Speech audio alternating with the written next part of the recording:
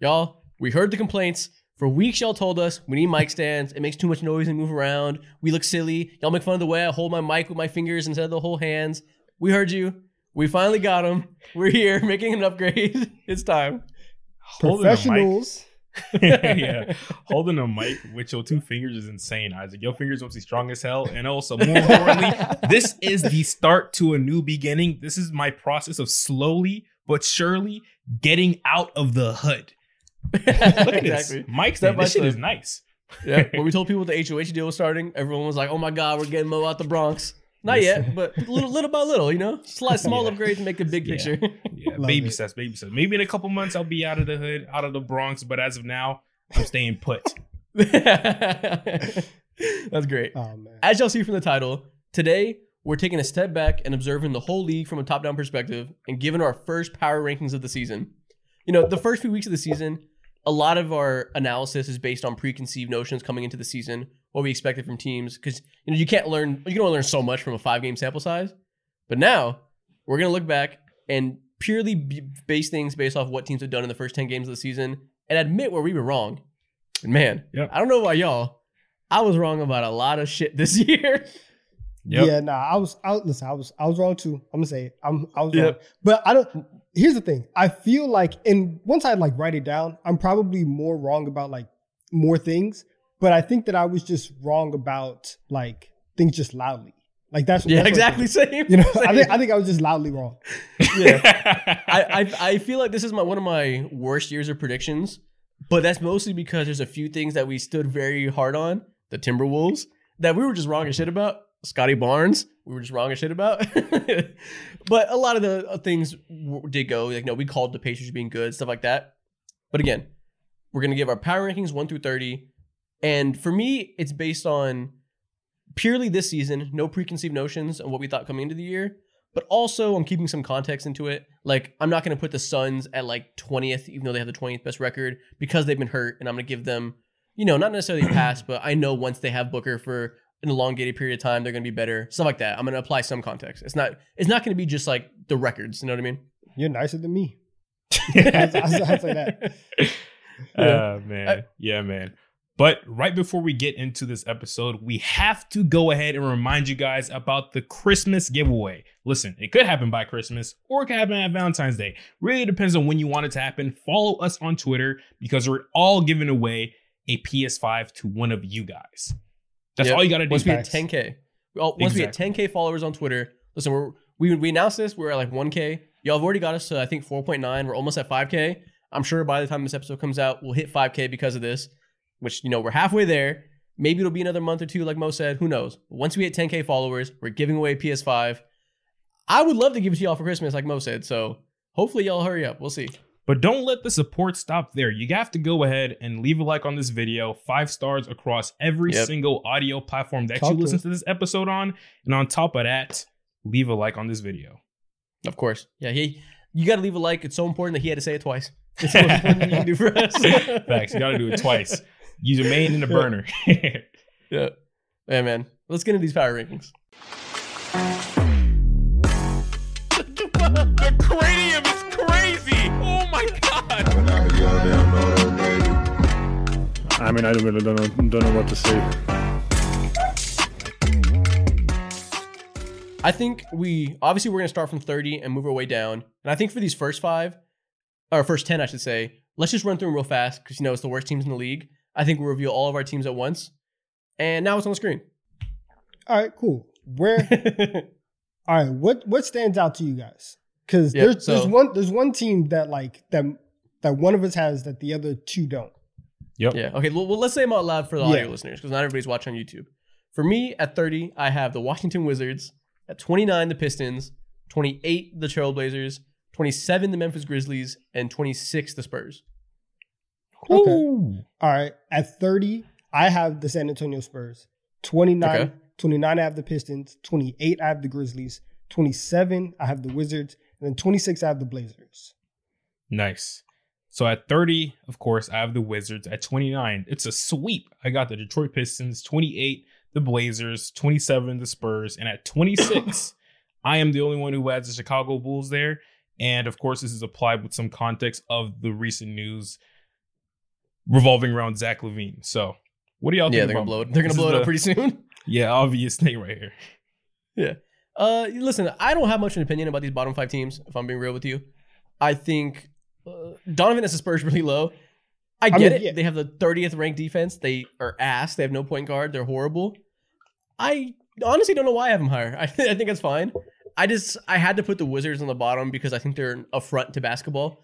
I think you watch them play, and it's looking like you're watching a team that's not trying, but not in a normal, I'm trying to tank for a high pick way, in a I disrespect the league way. It's gross. No, it's awful. They definitely seemed like a money laundering operation. 100%. 100%, right? But the Spurs have lost 9 straight games. And it's like nobody else. Well, actually, no. Detroit's done that. That's why they're at 29-2. But if it wasn't for Wemby and the hype around them, I think like San Antonio would easily be 30 for everybody around the league. But they've had a couple fun games, right, to start the season. They were kind of decent. That's worn off for me. Now, when I watch them, it's like, why am I watching this team? Because they're not good.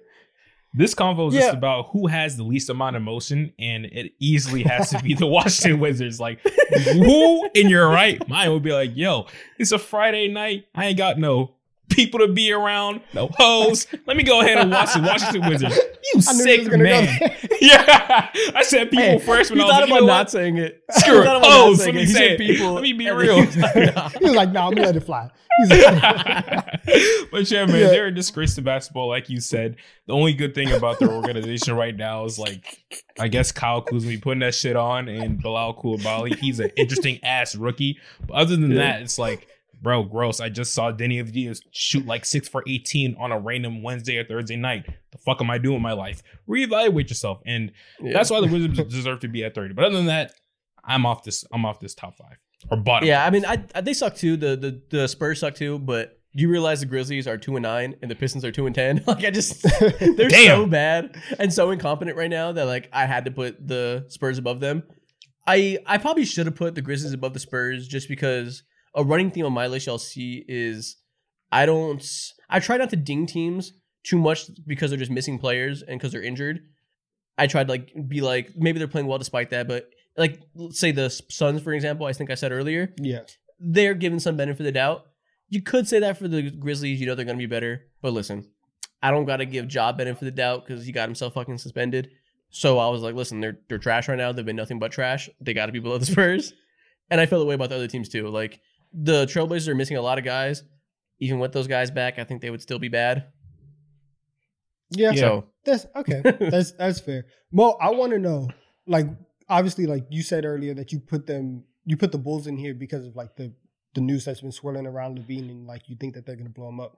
Is that like the only reason why they're in the bottom 5 for you, or is just everything else that you're seeing? Yeah, I mean, I'm assuming it's both. It's both. I'm assuming that they're gonna go ahead and blow it up. We just saw Alex Caruso trade rumors coming from Shams. 10+ teams were interested into him, and so like with those, some of their best players, some of the most important players being up in the loom for sale, like they have to be one of these bottom 5 teams. And then on top of that, listen, the propaganda that I was pushing, or situation, conversation that I was pushing, was Patrick Williams.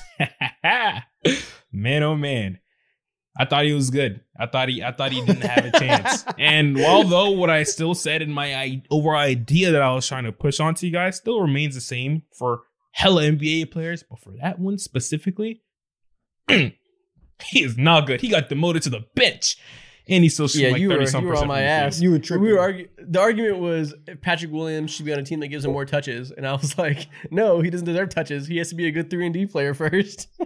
That man is averaging 6.3 points per game on 27% from the 3, 32% from the field, 3.6 rebounds, 1.3 assists. That's your man's? Baller. Thank God. That's your man's, bro? No, I'm not even a Bulls fan, man. God, let's move on to the next. Making me sad. That's great, man. But yeah, not too much to say about these bottom 5 teams. We all have relatively the same guys on here. I guess, who does Mo? Oh, so you have the Grizzlies higher. Sure, yeah, I have the Grizzlies higher. I don't know how you could put the Grizzlies above the Bulls. The Grizzlies are 2-9. But the only reason why I did argue was because, going back to, I'm not going to ding them too hard because of missing players. I know the Memphis Grizzlies will literally be better once Ja Morant enters that facility. So yeah. I know they'll be better than, I'm saying, this bottom 5 range. Okay. All right. Let's move on to the next 5. again, we're revealing this next 5 all at once because we're going to try to get through these as fast as possible to really dissect the top 20. My 25 through 21, I have the Jazz at 25, Hornets at 24, Bulls at 23, Clippers at 22. Surprising, but they got to be low. And at 21, I have the Raptors. Okay. All right. I also have the Jazz at 25. Also have the Hornets at 24. I have the Pelicans at 23, the Clippers at 22, and I have the Bulls at 21. Nice. Okay. Back-to-back clean sweep. I also have the 25 I have the Utah Jazz. Again, back-to-back clean sweep. 24, Charlotte Hornets. 23, the Brooklyn Nets. Maybe I had them way too low. But we can conversate about that a little later. The Grizzlies? 22. The 22, Grizzlies are ahead of I have the Toronto Raptors. And 21, the Grizzlies. You're bugging. 21 Grizzlies. That's taking insane. They're 2-9. so many things into consideration. So many things into consideration. And I know the Grizzlies are 2-9. Jaren Jackson Jr. doesn't look that good. Marcus Smart, he just got hurt. God damn it. So it's like they're in the trenches right now. But at the same time, I know they wouldn't be this bad if Ja was there. So I'm taking that into consideration. I mean, like, and no, he's not. So I'm like, I have to value those two things. All right, man. Whatever. Okay. to say that they're better than 9 teams in the league is wild right now. Yeah, especially the Nets. The Nets got really disrespected because the Nets are the 7th seed. Yeah, they're the 7th seed, but like 5. for no reason. Like I don't know, for a good reason. The Nets are just like they're easily the most confusing team in the NBA because they have like a certain archetype of a bunch of players, and they're just straight up good in there. Every preconceived notion that you have about the Brooklyn Nets before the season started, scratch that shit. They're the complete opposite of what they actually are. They're the 8th offense in the league right now. What the fuck? Who do you have to make that valid? I don't know, man. Dinwiddie's been cooking, especially now that Ben Simmons is out, which I guess we got to talk about. Another back injury for him. He's back out with I think a nerve injury in his lower back. I think he might be cooked physically. He might be on Brandon Roy timing. We'll see. Sad for him. But because of that, Spencer Dinwiddie was cooking last game. Cam Thomas is out right now, but he looks like a star scorer for them for the first couple weeks of the season. Mikal Bridges. Cam Johnson is back, who, stretch 4, really good player. Nick Claxton's coming back. Like, that is a recipe that doesn't sound good, but when you put all the pieces together, they got spacing, they got penetrators, they got lob finishers. They shoot hella threes and make hella threes. It works. Let's see if they can keep this up. Although they are the top the top 8. Nah, I'm just saying, like, yeah, they're number 8 in fucking offense. Like, congrats. You know what I'm saying? Some of the worst teams have reached the same feats early in the season. That doesn't move me necessarily. Do this in game when we're like 20 games, 30 games in the season, then I'm gonna give you your props. Right now, I can't do it just yet. I mean, listen, Isaac's right. I'm gonna give the Nets their prop because this is exactly what we thought they were gonna be in the first place. Like, we all thought that the Nets would be like somewhere around the play-in. They're doing better right now, so shout out to y'all. They're actually way better than I thought. I thought they'd be kind of crap. I thought they'd be like 12 seed or like 11 seed, like exactly decent-ish, but like I didn't think they'd be competitive to be like a winning record like this. So they've surprised me. I was a little wrong about them apparently. What's their exact record? Are they like 7-4 or something like that? 6-5. 6-5. Yeah. Oh, okay. The biggest shock for me is them being this good without Ben Simmons making the resurgence that at least Isaac and I thought that he was gonna be making. He was actually pretty good. I thought he was looking like. I mean, so my hot take, which is obviously just for the hot take episode, I didn't really believe it 100%, was that he'd be their best player by the end of the season. But he was good, like for what you'd want from somebody who's clearly past their prime physically. I thought he was playing pretty well before the back injury came around. 6-7 points per game is not enough for me. Listen, he's Draymond Green at this point of his career. He's not going to be a scorer like that. Yeah. 6.5 is the best you can hope for. Yeah, but let's talk about more of these teams. Obviously, we all have the Jazz at 25. Fair enough. They're not trying to win. 24, we have the Hornets. That's a team I was wrong about. For now, because Miles Bridges is coming back, sadly, but he'll make them better. He should be playing for Team Rikers, but I digress. He's going to make them better. But I said they were going to be like the 9 seed, a competitive team. They can still turn it around, but man, have they been crap. Do y'all have an opinion as to why? There's been a lot going on when it comes to their lineup. Gordon Hayward, Brandon Miller, and Terry Rozier have been in and out. They're just constant flux, you know what I'm saying? And at the start of the season, too, LaMelo Ball was putting on his best impression of LiAngelo Ball. Just wasn't doing a whole lot of nothing. Bricks, stealing money from the Charlotte Hornets organization. Leave LiAngelo alone. He hasn't done anything. LaMelo's turned the fuck up since then, and he's been hooping his ass off, you know? So I expect them to be... Yeah, exactly. So I expect them to be better, but if they don't end up being better, I still think this is like a safe-ish range for them.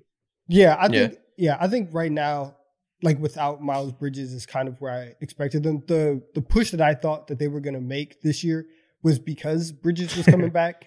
And so like he obviously like he hasn't been here.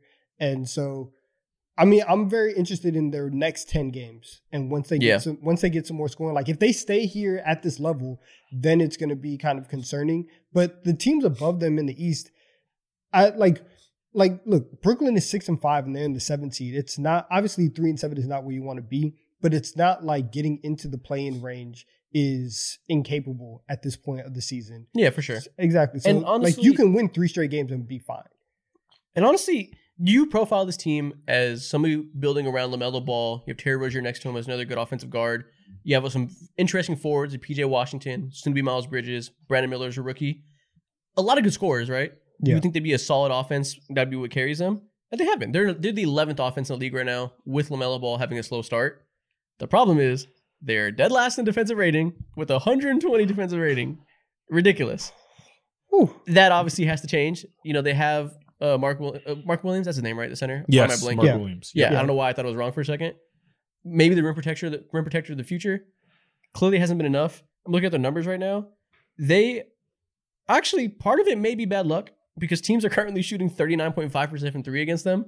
Yeah. Which is, you know, a lot of times teams start the year having crazy good shooting luck on defense and makes them one of the best defenses in the league. And we got to be like, relax. Teams are going to start hitting 3s against them. But maybe it's the opposite for the Hornets. Maybe they're just being really unlucky because that's pretty ridiculous. The next team is 36%. So they might just be unlucky. And I think that's what it is. Yeah. And they're also, never mind. One more number. They're 29th in half-court offense. I mean, half-court defense. That's the problem. I digress. But it makes sense, right? I feel like LaMelo Ball's defense has been very unimpressive this year. Yeah, listen, every alert, every red flag needs to be blown when you let the Washington Wizards drop 132 points on your head. Listen, there's issues. Look, the Brunch Boys are some scorers. All right, they're getting shots up. All right, Kuzma and Poole, they're gonna chuck. They also give up the most transition points in the NBA on defense, so they don't get back on defense. They don't do well when they do get back in the half court. They're just bad all around. Yeah, that's uninspiring. Yeah, that's uninspiring. But, you know, kind of expected from a young team, but I'm not sure I have faith that I'll turn around. So if that doesn't, then the whole idea of me thinking they can be like a 9 seed or so, that's out the window. A team that's not young, to turn the page, a team that's not young that I want to conversate about a little bit with y'all. The Los Angeles Clippers, why are they at 22 for you guys? Before I give my opinion, Donovan, the end of last episode, you told people to comment, Clipper slander is coming. At that point, they were 0-3, and you were like, listen, I'm watching. Now they're 0-5. Donovan, I want you to ISO. I'm going to move my mic away from me. This is Donovan time. ISO. Nah, these dudes suck, man. And I love it. And I love it. I really do. Listen, James Harden has come in and ruined the vibes of yet another team. And it's crazy because this was something that like all of us had on our radar. And it was something that was like very apparent in the Nuggets game the other day where they were making this comeback. They were knocking down all these threes. And like Russ is playing really well. And then you bring James back into the game. Russ goes on the bench and everything just looks clunky. And it's like, yo, what is going on here? They are losing. They are currently losing all the minutes when James Harden is on the floor. They win the minutes when he's off the floor. And you leave every game, at least in the first, 6 games, thinking, are they better off not making this trade and just keeping everything that they were doing and letting Russell Westbrook cook, letting Paul George, who was cooking at the start of the year, keep doing what he was doing, letting Kawhi get into his mode? And the answer is probably yes. And it's like James Harden comes in, he's like, oh, I'm still not in shape. We'll see how long that takes. They don't know what rotations to play. They're too small. They don't have anybody to do the nitty-gritty dirty work. And you might have just messed up whatever rejuvenation that you got out of Russell Westbrook. So, yeah, listen, the Clippers did what they always do, and they messed up. They squandered a very good opportunity to be kind of solid. And so I hope that they keep losing. And this is fantastic. This last week of basketball has been one of my favorite weeks of Clipper basketball. since the week that they've blown the 3-1 lead, I've never enjoyed Clipper basketball more than right now.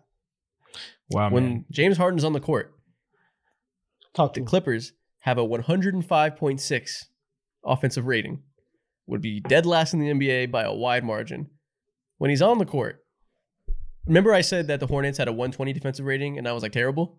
Yeah. When James Harden is playing, the Clippers have a 125. Dude, I thought he was supposed to be the system. Instead of being the system, this sounds like he's a system error. System error, systematic impression, like whatever you want to call it. He is the worst thing to happen. But honestly, sitting down and seeing what their big brother has done with someone like Austin Reeves, you know, like putting him on the bench. Yeah, putting him on the bench and letting him cook off there and figure shit out. If James Harden did have such a huge ego and all this, I don't want to say baggage behind him or whatever, but if James Harden didn't have such an ego, I think honestly the Hornets or the Clippers would be better off having him come off of the bench. But I know that would just cause so much friction and he would just be OD unnecessary if that was to be the case. So instead, someone like Russ has to come off the bench, which I don't think is necessarily the best for the entirety of their team. Someone like Paul George and Kawhi Leonard. And speaking of Kawhi Leonard, since James Harden been there, he's been looking like Rudy Gay, man. You know what I'm saying? So it's like, it's all messed up over there. It's all messed up over there. I definitely don't think James Harden should come off the bench because I feel like when you make a trade for him, this team can only succeed if they can get James Harden to work. If they can find an idealized version of this core that works. So I feel like if you punt it on him to the bench, one, like you said, ego, it's never going to happen.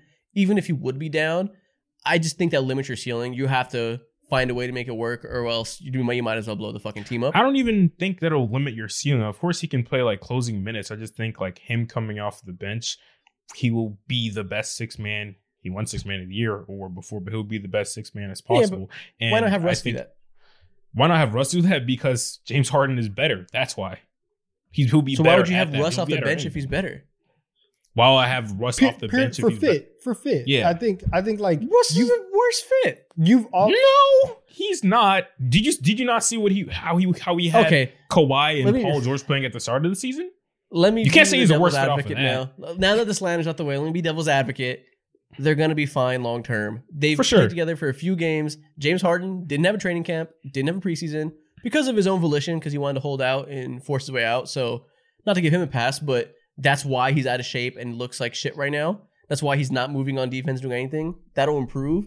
It improved in the last game against the Nuggets. They almost beat them. We actually saw them moving off ball, making threes, and like not just standing looking at each other. And honestly, it's not just that Harden has been bad. It's not just his fault. No, Kawhi Leonard has been trash. Yes. Have you all seen Kawhi Leonard's numbers? Yes. Kawhi Leonard has not been good for his standards at all. He's shooting 37% from mid-range. Usually he's at around 49%. He needs to be better and play like a superstar because right now it's Paul George looking like the best player on the team, Kawhi Leonard looking like a shell of himself, and James Harden trying to fit in, while Russell Westbrook is a square peg that's trying to do his best, but listen, there's only so many balls to go around, and he's the fourth least talented player there. It's gonna be better, but it's not just his fault. You know what I mean? Oh, for sure. Yeah, it's not his fault whatsoever. I think with all that context put into place, Harden being ingratiated into this brand new whole system, and also him having to play into game shape, it would be so much easier to at least have him start off coming off of the bench like immediately. You know what I'm saying? And maybe as the season goes on, you can toy with certain things or whatever, but just throwing them into the fire and be like, figure this shit out after they got off to a pretty good start, it just logically makes more and more sense. But of course, I'm using that with hindsight, obviously. So I think they'll be fine overall at the end of the day, you know? Okay, so we said they'll be fine because they'll be better than like 0-5, obviously. Yeah.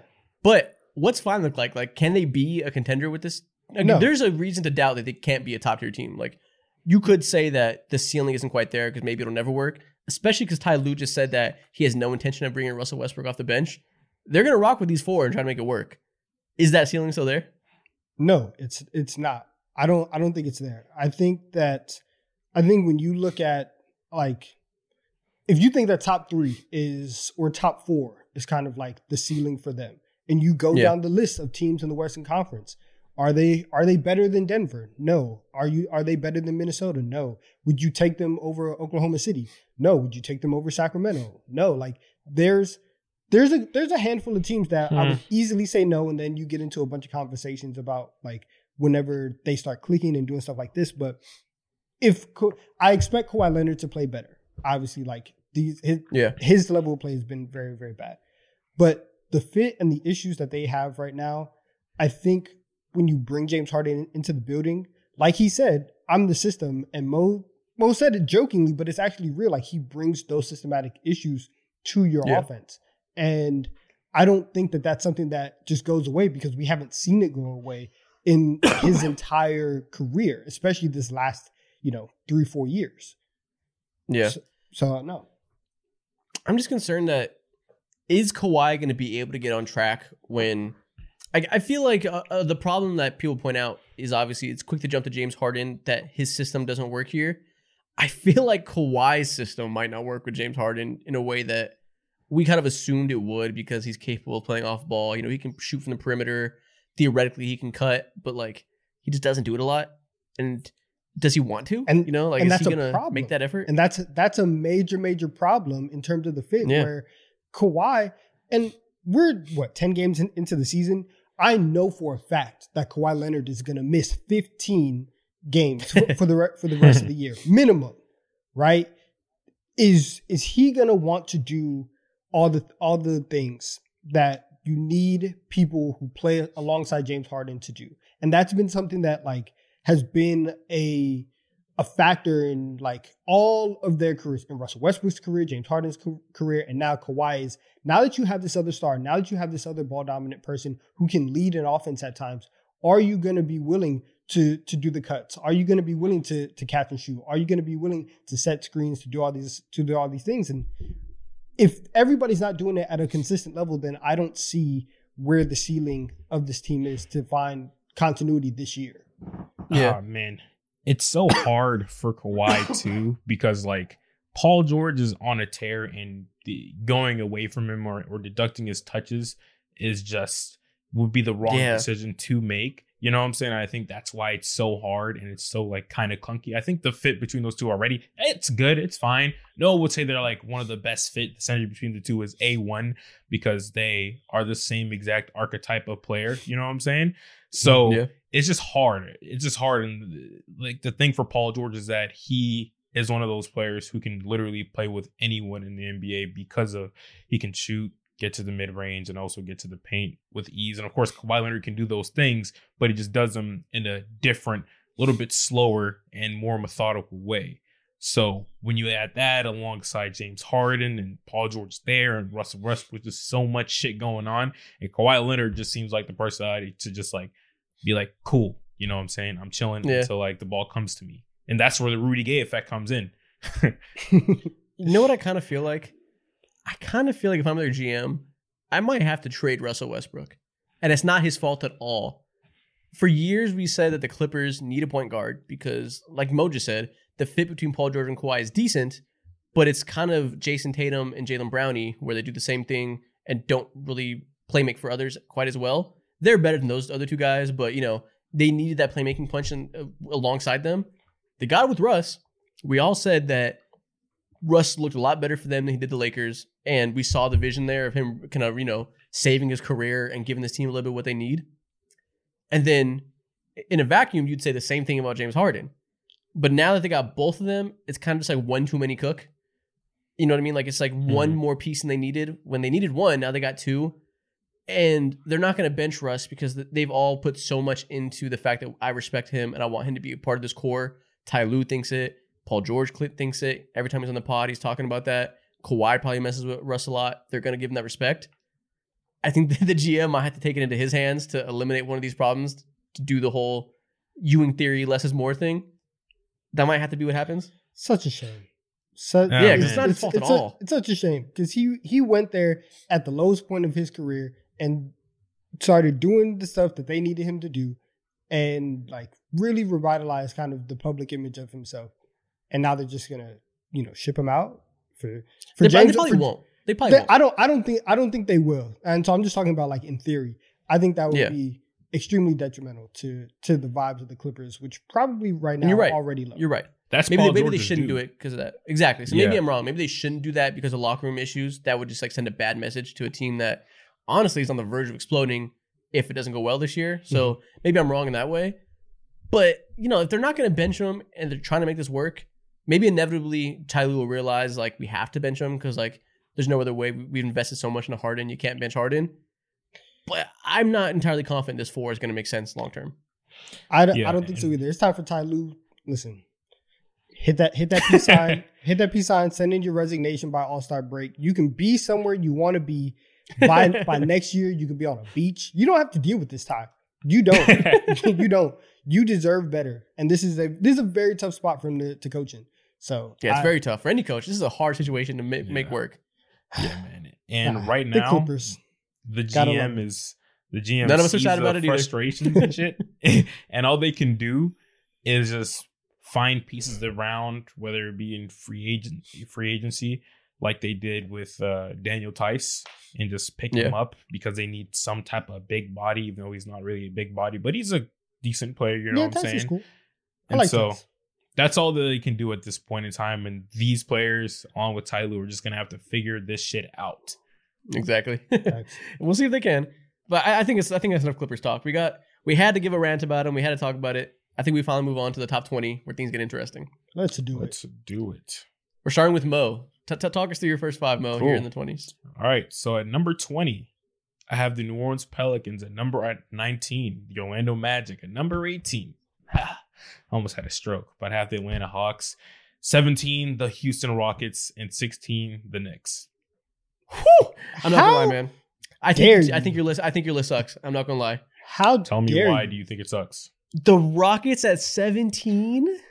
Come on. Yeah, the Rockets have been great, but I have the Rockets top 10. I'll just spoil my list. Ooh, top 10. Your list is horrendous as fuck. If you have them at this is power rankings. This is based off this year. I understand that it's based off of this year, but you have to also take in consideration what actually happened within those 10 games and who they played. Okay. And if you look at who they played De'Aaron Fox twice. My bad, not De'Aaron Fox twice. They played a Kings team without De'Aaron Fox twice. True. They also played an AD-less Lakers. You know what I'm saying? True. They played the Denver Nuggets. They got a fucking great win against them. That was without Jamal Murray. I give them kudos to that. They did exactly what they should do, but I'm not warranting them. Because of those wins, I'm not like letting them be top fucking 10. You know what I'm saying? The Nuggets are 9-2. They beat the Nuggets. You said no, I know. I gave them kudos. I gave them kudos. You said they did what they should do. They should not beat the Nuggets. They should not beat the Nuggets. That's a great win. Without Jamal Murray immediately, like, of course they should beat the Nuggets or whatever. You're still playing Jokic. Yeah, you're playing Jokic. I understand that. But they lost one game since Jamal Murray went out. It doesn't matter. Like, this is still a fantastic win. I know. But I see what you mean. The strength of schedule isn't amazing. I get it. Exactly. I get it. I think 17 is a bit low even with that. But I understand. I thought the same thing. That's why I put them lower. Like, they're the 4 seed in the West. I don't have them as like the 6th best team because of that reason. So I'm with you. I just think 18 is a little bit low still. Like, I mean 17. Like the Knicks over them. Like, I don't understand that. But outside of that, I respect the rest of this list. You have the Hawks lower than me. Tell me why. Look at Trae Young's shooting percentage, and then that'll be your answer, right? All right. You know what I'm saying? You're taking the turn to pessimism with this team. That's interesting. I mean, like, he gave up on Trae Young 3 games into everything pretty much is working for this team, and the potential is maximizing. Quinn Snyder has been doing almost everything perfect. He's not the perfect coach, but he's a pretty damn good coach, and you can't really have any complaints. And if Trae Young was playing at peak Trae Young form that we saw, not last year because that shit was ass, but the year before last year, you know what I'm saying, that this team would be probably a top 3 seed in the Eastern Conference right now and be sitting at 7-3, you know what I'm saying? But instead, Trae Young's over here shooting 35% from the field and 27% from the 3-point line. And I think the main thing with him is that he's trying to figure out how to work this offense while also going through his own shooting rules, and the shooting rules specifically being his floaters and scoring in the paint. It's absolutely horrendous, and it's been horrendous since last year, and he has to figure out that whole spiel. So yeah, it's man. a lot. He's going through a lot. That's what made him good, was his floaters and his 3-point shooting off the dribble. And right now, from floater range, 37%. 2 years ago was 47%. Even last year was 47%. From 3, 28% right now.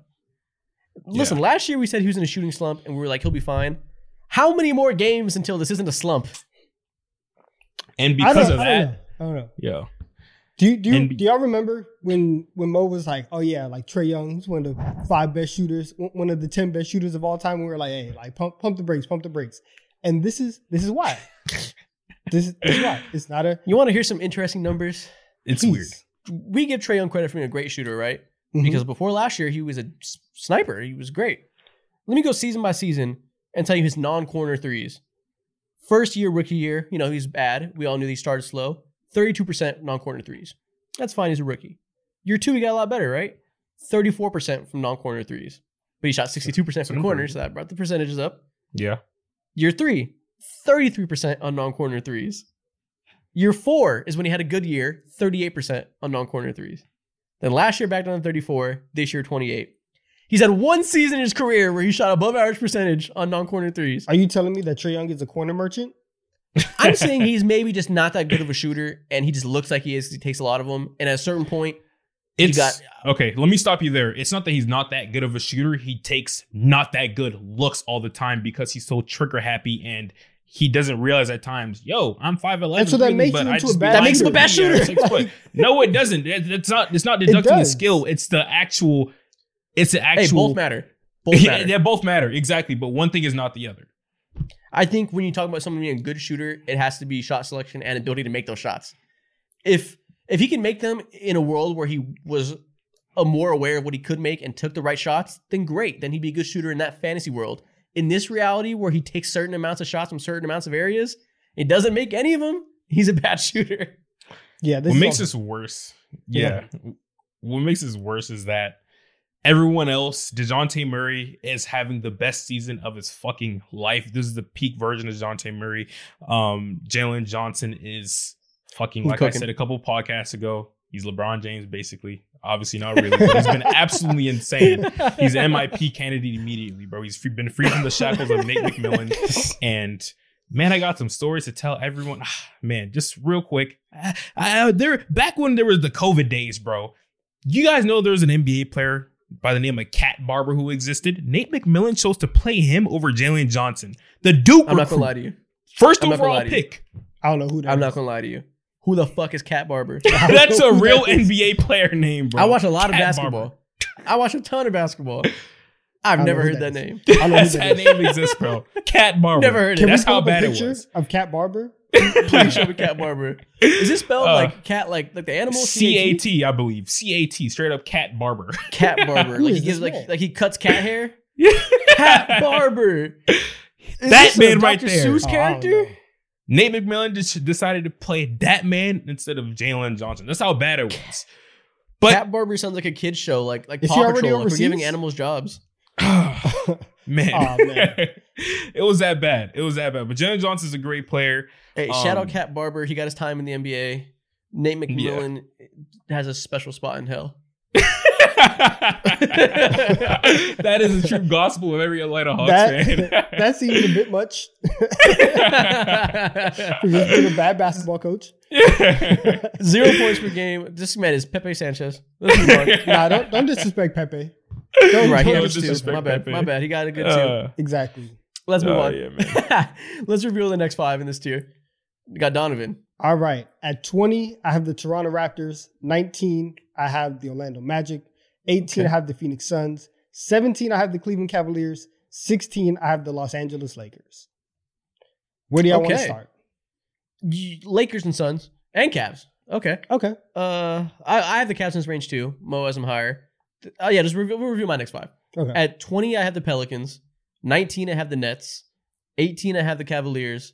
17, the Magic. And 16, the Knicks. I don't have... You have the Suns and you have the Lakers here. We both have them higher. Yes. Tell us why.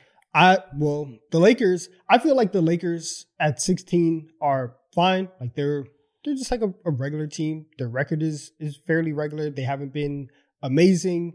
They've had some losses where people have been out, and I don't know. I'm just not impressed with the Lakers. Austin Reeves hasn't, Austin Reeves hasn't been the same as last year. They've had to do a lot of shuffling. Rui also hasn't been the same as like the playoff Rui that everybody like thought was going to happen. And like I think that they are going to get better, right? I don't think that they're going to stay in this range, but the one thing that is concerning for me is the fact that it looks like LeBron has to do more than ever right now. And that's kind of concerning long term. But like they're an okay team. I don't think that they're top 10. I think they have a lot of stuff to work on, but they're just mid right now. But like, yeah, I agree. But like on a decent side of mid. Yeah, I give them benefit of the doubt. They're clearly the next tier for me. I don't have them top 10 either. Yeah. But coming to the season, I think we all would have had them lower half of top 10. They're below that now, but I did the same thing with the Suns where they've played good enough. They're both around 500, but they had a ridiculous amount of injuries. So I didn't expect them to play like a top 10 team. So I'm not going to hold them against them entirely. Like, have they been the 16th best team in the league this year? But then, sure, that's fair. Probably, yeah. But they've also, listen, Rui missed a ton of time. Vando hasn't played a single game. Gabe Vincent played 3 games and is out for a month. Jackson Hayes missed a lot of time. Missing one more, am I thinking of? I can't remember. But there was a point where they were missing 4 or 5 rotation players and had to just get it out the mud. And they got enough wins out the mud where I respect them for playing good enough with the hand they were dealt. Mm-hmm. It's impossible to be good when you're missing 5 rotation players out of your top 10. No team would ever be good in that circumstance. And like, okay, look, like, and I get it. I think that they're going to be better, but there's other teams in the league who have also had like a couple of, either just more impressive wins or they just haven't dealt with injuries. And it's not their fault, right? It's not the Lakers' fault that everybody's hurt. So that's why I have them at, like in this tier, and everybody else I kind of feel just looked a little bit more impressive than what they I get that. I did the same thing with the Suns. So I made a concerted effort to not let myself hold teams to not ding teams too much for injuries. Mm-hmm. But that's just me because I've always been like that. I think people overreact way too much to injuries. But I understand if you're not doing that, if you're strictly going off of what happened this year, which I guess is the true spirit of a power rankings. Yeah. So you're probably right. But listen, I think I'd rather add context and try to give a little bit of thought on what I think really matters to me. Yeah, exactly. But I get it. 110% agree. Not too outlandish, but it's okay. So, Donovan, did you have the Knicks lower or are they higher? They're higher. Oh, okay. Because I get it. We have them on the fringe, but you put the Lakers and Suns down, so the Knicks go up. That makes sense. Yeah. Listen, we both have the Cavs here. The Cavs have been trash. They have been. Yes. Tell me about it. About it. Well, listen, they're also another team that started off with a lot of injuries. Garland missed a ton of time. Jared Allen missed a ton of time. And it's just they started off slow. They couldn't really maintain. They've had some good moments when Garland and Allen are back, but we're still not seeing the offensive leap that we are hoping like Evan Mobley takes. D-Mitch he's been good. He's been great. He's been punting damn near 30 a game. I need to see a little bit more from all of them as like as a unit. And once they start stringing together wins, then it'll be good. They did get a couple wins against the Warriors. I don't know how great that looks right now, but it's okay. I can understand putting the Cavs this slow because, folks have been in and out and all that other stuff. But again, I like to add context into the situation. But with that, with people being in and out, and Donovan Mitchell has still been him, Evan Mobley, although you haven't seen that leap, he hasn't regressed to any sort so far this season at all. And then on top of that, their free agent signing, specifically Max Strus, has been playing pretty well. And he's been the exact shooter that you want, and you need to take that next step. And right now, it's just all about the rest of those guys getting up to par, up to speed. Jared Allen in the court consistently, and also Darius Garland getting his footing right, not turning the ball over. I think he's averaging like an insane 5 turnovers a game, something crazy like that. And we all know that's just not him. So I think there's a combination of things going on right now, and that's why I have him higher compared to where you guys have him at 18. Yeah, I want to give them the same benefit of the doubt I gave to the Lakers and Suns in terms of like I think they'll be good. They're just missing their core players. But it's not. I don't think it is just that. I think they have just also been kind of shitty, even when their players are there, for a variety of reasons. Like you said, Darius Garland hasn't been good at all. really, for what you'd expect from him. 6.2 assists, 4.8 turnovers. That's a pretty abysmal ratio. He's on Cade Cunningham time. Yeah. And for some reason, I haven't quite been able to figure it out myself watching them. Their team defense is ass. Like, Evan Mobley's still the level of defender he always has been, so it's not him. But I'm looking at their lineup data right now. Their most common used lineup is their starting lineup, despite the amount of injuries. Garland, D. Mitch, Max Strus, Evan Mobley, Jared Allen. 125 minutes together. 125 possessions together. Decent sample size, nothing huge. It's over a tenth of their total possessions. They have a 119 defensive rating. That would be second worst in the NBA. Even with their best players, they are not a good defense. When last year, that was their calling card. They were a top 3 defense all year. They have to get that together, or they're not going to hit the expectations you'd expect from them. And soon we're going to be having conversations about D. Mitch leaving. Oh man! First off, we've been having those conversations because he's just like, it's just very clear that he doesn't like love Cleveland, right? Yeah, he didn't want to go there in the first place. Wanted to be a Knick, but yeah, I mean, listen, I had to put that out there. Yeah, but, I get it. Yeah. But yeah, I don't know.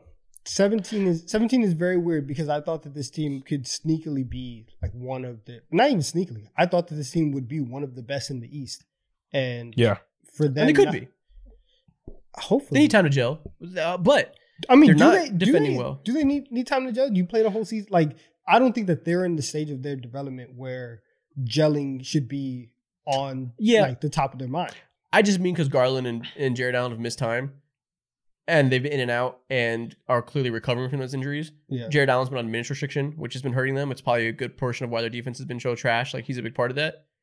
And Garland is going through his issues that you think will iron out over time, right? Like, he's not gonna be averaging 5 assists for the whole season. Yeah, exactly. Or 5 turnovers. Yeah, he's not going to be averaging 5 turnovers for the entire season whatsoever. So that's why I'm just like, this is the beginning of the season. You see the craziest shit, and you see the most haywire numbers that don't really add a lot of context into these things. And so I'm just going to ignore that atrocious defensive rating. Look at it for sure. Pay attention to it a little bit, but I'm not running away from it. I think it should be something to be ignored because there's been countless times, and NBA history tells us that these 10-game starts don't mean a damn thing when you have an 82-game season. You know what I'm saying? Yeah. So it's like there's only so much you can like, you know what I'm saying, take into real account and run with. They're still an elite rim defense, that's good. So the Evan Mobley, Jared Allen pairing still makes sense. The third in rim percentage allowed. Oh, never mind. I figured it out. It's just like the Hornets. It's bad shooting luck. Once again, teams are shooting 40% against them from 3. Oh, okay. So that happens. It's like, there we go.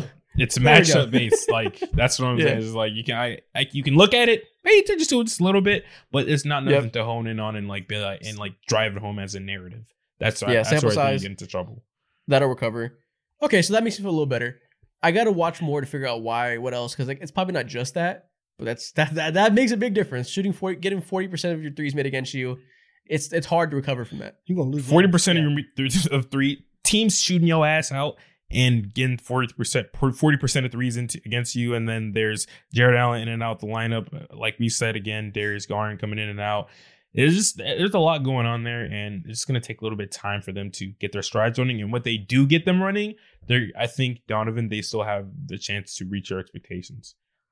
Yeah. I hope so. Because I don't think outside. Well, yeah, the East is like outside of the top 2 spots, I would say. Maybe I'm forgetting somebody off the top of my head, but there's some spots open at the top behind Boston for sure and Philly. How y'all feel about the Magic? I see y'all got them a couple spots lower than me. I think me and Donovan specifically. I don't remember how you felt, Mo. We're really high on them coming into the season. I think I was higher than you guys coming into the season. Oh, okay. Actually, I think you were. So right now, I can go ahead and pull up the stats. So in our season prediction episode that we did a couple weeks ago, you, Isaac, had the Orlando Magic as the 8th seed.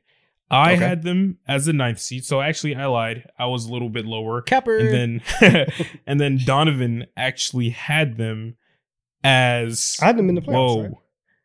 Yeah, I believe you had them in the playoffs. Yeah, you had them in the playoffs. I don't know where they are in your list, though. For some reason, it's not showing up here. Yeah, I'm supposed to be looking at it right now. So 73 right, pagers. You probably had them in the same range. Case. Yeah, exactly. He probably had him the same range. Oh, he had him right now. They're 6-5, the 9 seed. They just won on a game-winning shot from Paolo Banchero over the Bulls yesterday, where they were up by 1 million and then had to hit a game-winning shot because they blew it in the second half. And I think that's the story of this team. Right now, in the first half, they have the best point differential in the league. They are blowing teams out in the first half, literally more than anybody in the league, literally more than Nuggets, literally more than Timberwolves, everybody. But in the second half, they have the worst point differential in the league. That's insane to be best and worst in each half. They're the literal best team in the league at building leads and the literal best team in the league at blowing those motherfuckers. That's nuts. Yeah, these people are ridiculous. They also can't shoot to save their lives. And that's why they blow these leads. Exactly. They can't shoot. The spacing on this team is one of the hardest things to watch in the league because nobody on this team can stretch the floor. And so you just have Paolo and Franz working into a whole bunch of clutter. You got these guards that they're still trying to figure out which one of these point guards is going to be the guard of the future.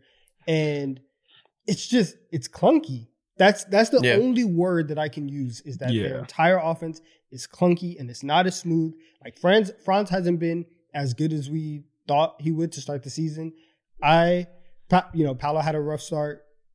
I wonder if they're going to be able to like reach those expectations, considering that like none of these guys can shoot. Like they're going to have to make a move. 100%. They have to make a move, and that's going to be in their near future. If they want to really make a push this year, because you have to allow those guys space to operate and really get everything going. You want to know something interesting about Paolo Banchero? Please tell me. In the 11 games of this season and the last 17 games of last season, so 28 game sample size, since March of last year, essentially. This is going to be gross. He's shooting 40% from 3. On how many attempts? For this season, it's 3.2. Okay. Which isn't a ton, but it's not. You'd like them to get to more eventually, but it's not a tiny sample size. Yeah. Yeah.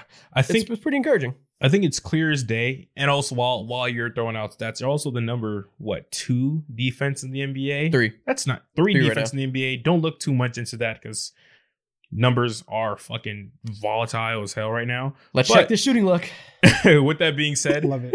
Markelle Fultz is their starting point guard, and I think it's clear as ever probably that he should be the odd man out. Nothing against Markelle Fultz. He's been pretty good throughout the last, he's been on the Orlando Magic for 5 years. He's been in the NBA for 7 years. That's crazy as hell.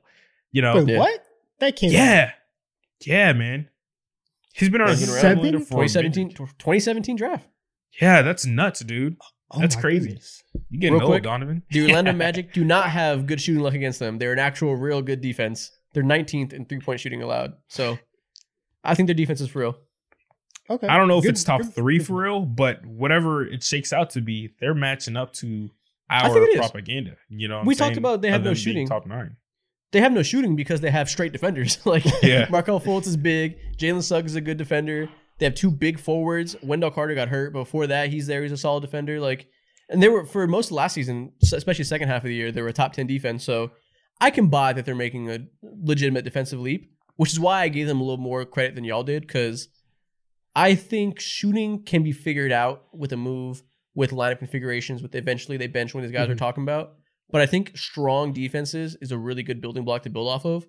And I tend to give people credit for that because I think that's, like I said, a strong foundation that's consistent. That's fair. I give them that. That's fair. When they make the move, I will be more than happy to move them up my list, right? But until then, when you are bottom 4 or bottom 5 in the league in 3-point percentage, this is your range. This is your lot in life. So change they're 6-5. They're winning games. I understand. You're still this is power rankings, right? We're doing these rankings regardless. Well, not regardless, but the record is not the only thing. And there's a lot of 6-5 teams or 6-6 teams. They just they're not passing the eye test right now. Listen, if you watch Jalen Suggs, that'll tell you all that you need to know about the Orlando Magic. Of course, Paolo and all that too, but he's a huge factor into their success. I said last episode that every game that he plays, to me, it seems like he's fresh off a line of coke. He's just so energetic, and I'm willing to do it all. And I said during my X Factors episode, if this dude can shoot 35% or something like that from the 3-point line, they'll be a lot better, and he can solidify and lock down his spot, because outside of that, he does everything that you'd want your maybe 5th or 4th best player on a team to do. Does all the dirty work. He can handle the ball a little bit. He's been shooting a little bit, and he's a fucking insane defender and just does everything that you'd want. He's been shooting 33%. You can get that a little bit higher. You know what I'm saying? They'll be in good spot. And of course, if they make a trade for or trade away Markelle Fultz, they'll be straight. Yeah. Before we move on to the next category, we have to talk about the Pelicans a little bit, because the other day in the media, and I think after a practice, there was a clip.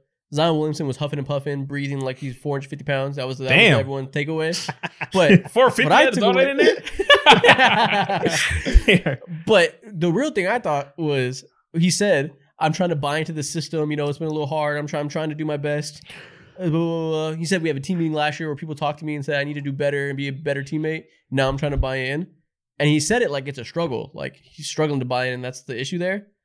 I don't know what that means, because what is he buying into? He has his highest usage rate of his career, but just hasn't quite looked as good. It looks like I don't know if he's carrying too much weight, if it's a conditioning thing, if it's a injuries adding up thing. But to me, he doesn't look like quite the athlete he was last year. And it's kind of concerning. That's my biggest takeaway is for like when we've seen Zion in the spurts that he's played, every time he's been on the court, it's just been like, oh my God, like look at what he's doing. Man's a god. That's what I'm saying. His second jump was always like fantastic. He's jumping over buddy. Like, you know, nobody in the league is jumping with Zion. Nobody wants to get in front of him. And that's not necessarily like the case. Like it doesn't seem like he is as much of a like dominant jumper, fearless like leaper and stuff like that. And like you said, the usage rate, you would think that with CJ McCollum out, now would be the time that Zion's like, oh, okay, I can step up and I'm just going to dominate and wreck the league. And it's not that right now. And now they also have a lot of injuries that have been plaguing them. Trey Murphy's been out. They need his shooting. They obviously CJ. Obviously the CJ thing, they need his shooting, his playmaking. But for Zion, that comment was also very big for me, because now seems like the most perfect time for you to love the system, considering that it's all about you. Yeah. It's so hard to figure them out. Go ahead. Before last year, I think Mo said this a lot. He said his biggest issue with this team was just too many cooks. Too many people need the ball, and it's just doing too much, too many cooks in the kitchen. But last year, we didn't see that really matter when Zion was healthy, at least, because every game they had a guy who was playing at a legitimate MVP level. When you don't have that, and you don't have the one guy who's also a cook but can shoot the three, CJ McCollum, I think he's their most important player fit-wise. You don't have that, and Zion looks regular and doesn't kind of give them that ceiling every game of being the best player on the court. You're starting to see what Mo was scared of them having too many cooks, not enough guys that play off ball, not enough spacing. Their offense is trash because of that. Mo was right. No, you're absolutely, you're right about me being right, of course. But the Pelicans, it's just sad because they're an okay team, and Zion hasn't been fucking terrible, but we don't talk about Zion to be regular. Nothing should be regular about him. His efficiency shouldn't be down. You know what I'm saying? He shouldn't be moving just a step or two slower whatsoever. They need him to be every bit of the superstar that everyone thought he was going to be coming out of this draft. And if he's not, then the Pelicans are just a meh product, because the construction around him is just, it's good, but it's like meh, you know what I'm saying? So the numbers are interesting. He's still, in terms of efficiency, he's still shooting at the rim just fine, I guess. He's shooting 67%. Last year it was 69, year before that 67. That's an elite number for a forward. That's not an issue. But it's the amount of times he's getting to the rim. Last year it was 75% of his shots were at the rim. Year before that, 81%. That's an absurd amount. That's like damn near you're a lob threat. This year it's only 63%. And where that jump comes from now is he's shooting a ton of shots from floater range. Up to 36% of his shots there. Last year was 21%. So an extra really 15%. Weird. Which that just means to me is that he can't get past his guy as much. Or honestly, it's probably, his it's a little bit of both. He jumps at big men's face and kind of just goes at people because he can jump higher than them. And if we're saying it doesn't look like he's quite the athlete, doesn't have quite the bounce, he can't do that anymore. Yeah. So he's taking short mid-range shots, floaters, and he's fucking horrendous at those. He shoots 28% on those. He's awful. He has no touch from the floater range, so that's bringing all of his efficiency down. Yeah, that's a problem. If you can't get to the rim as much, and all you can do is score at the rim, but you can't get there right now for whatever reason, that's kind of scary. That's a red flag. And to add context to that conversation too, it's a little bit of that, and then it's also like Jonas Valanciunas being there. Like, of course, Jonas, I think he attempts maybe like 3 max 4 3-pointers per game, but that's not necessarily his thing. That's not his bag. No one will ever in their entire life label him as a shooter because that's not what he's made out to be. He's Jonas Valanciunas. Get your big ass in the paint. That's what he'd be doing most of the time. So Jonas Valanciunas having another extra guy being around Zion Williamson, who appears to not be at peak form, is also an issue. So I think these things Zion can either just wake up and get his body into shape 20, 30 games into the season or whatever, and all this conversation will mean nothing because he's just straight up him, the superstar. Or if he starts to struggle a little bit and maybe we don't see peak version of Zion, then they might have to make some change. Is it his body? He's carried a lot of weight before and it's been an issue. He's never had this issue. He's always gone to the rim at an insane amount, even when he was at his biggest a couple years ago. Yeah, but that was 3 injuries ago. That's actually crazy to think about. Is he's been in the league for 5 years, and every single year there's been a major injury. And so it's like, if he was 2 years older than what he is right now, and he's like 26, 27, and you've already had 3 injuries to your lower body, I don't think you would expect him to be the kind of athlete that he is. And so for somebody, and not even for somebody as big as he is to have the injuries that he already has on his body, it makes sense why he wouldn't necessarily be the same athlete. So maybe that's scary long term. Is that just going to be the thing? No, it is. It is scary, and I kind of think I don't want to overreact, and I'm obviously not writing him off or anything. I will say my expectations for Zion are very tempered right now. They're very tempered. That sucks. I like Zion a lot. If he's not gonna, I will be very sad as a fan if we don't see prime Zion anymore. Because what we saw started last year when he was legitimately looking like a top 5 player in the league for that span before he got hurt. And I will feel so robbed as a fan if we don't see that version of him again. You might want to file a police report. I hate injuries so much. We're probably robbed. We're probably robbed. Yeah. We can move on, man. Let's go. Let's move on to the next 5. Let's get some positivity in here. Mo, who is your 15 through 11? Oh, you're hating. What? What? So man, you're drunk. I have the Indiana Pacers, 14 the Sacramento Kings, 13 the Clippers, 12 the Cavs, and at 11 the injury-riddled Phoenix Suns. Mo, I'm gonna let you know now. You're gonna get flamed in the comments for this. How in the living fuck could you put the Clippers above the Pacers? Listen, I am taking things with a grain of salt, slightly. Them seeing how they battled against the best team in the NBA, the Denver Nuggets, gave me a lot of hope for them and their future. The next few games they go again, I think their schedule is a little bit nicer to them. I could be wrong, but I believe last time I checked, I believe it was nicer to them. And seeing how they played just gave me a lot of hope that they'll be better. They could not be worse. Now, I could be completely wrong. They're the Clippers. The worst happens to them all the time. So I don't want that to take away from how great and pretty much historic, quite literally historic Tyrese Halliburton has been. I think I said in my predictions that the Pacers are going to be like a top 6 seed, and they're probably going to end up as that once things net out at the end of the season. But don't pay too much attention don't tie them in with the Pacers. This is more so about the Clippers. Why not? And how I feel about them. You put them above them. I'm definitely going to tie them in. You said you have faith. Listen. You said that the Clippers, you have faith they're going to get better. I don't need fucking faith in the Pacers because they're 7-4 and have the best offense in the league by a wide margin. I get what you're doing, but it's a power rankings, and we're supposed to be going off of like what's happened this season. And I don't know how you could possibly have the Clippers in the top 15 based on this season. Listen, they've lost 6 in a row.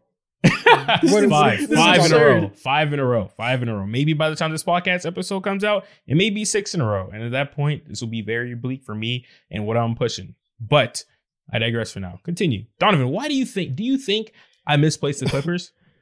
I think you does he think? I think yes. I had them in my bottom 20. Like I think you misplaced the Clippers. I think you misplaced the Cavs and the Suns. I think that you are giving them a massive benefit of the doubt because of the names on their roster, and you are not actually taking into account like what they've produced on the floor.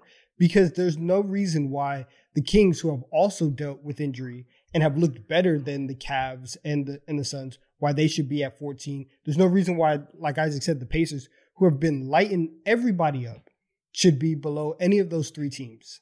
And so, yeah, I think your top three is wrong. And I think over the summer, when we made the centers list, you told me that I had made the worst list in TD3 history. I think that you've taken the mantle from that.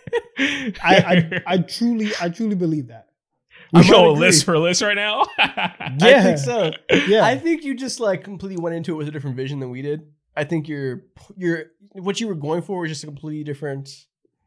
Like you're playing a different game than us. You're like projecting, and we're going off of what's happened this year. So we're just moving on different scales right now. We're just completely misaligned. Maybe it's my leniency just getting to me, and me just knowing that things will realign themselves 20 games later into the season. Pacers and that's fair. And yeah, I mean, not really, but whenever it is.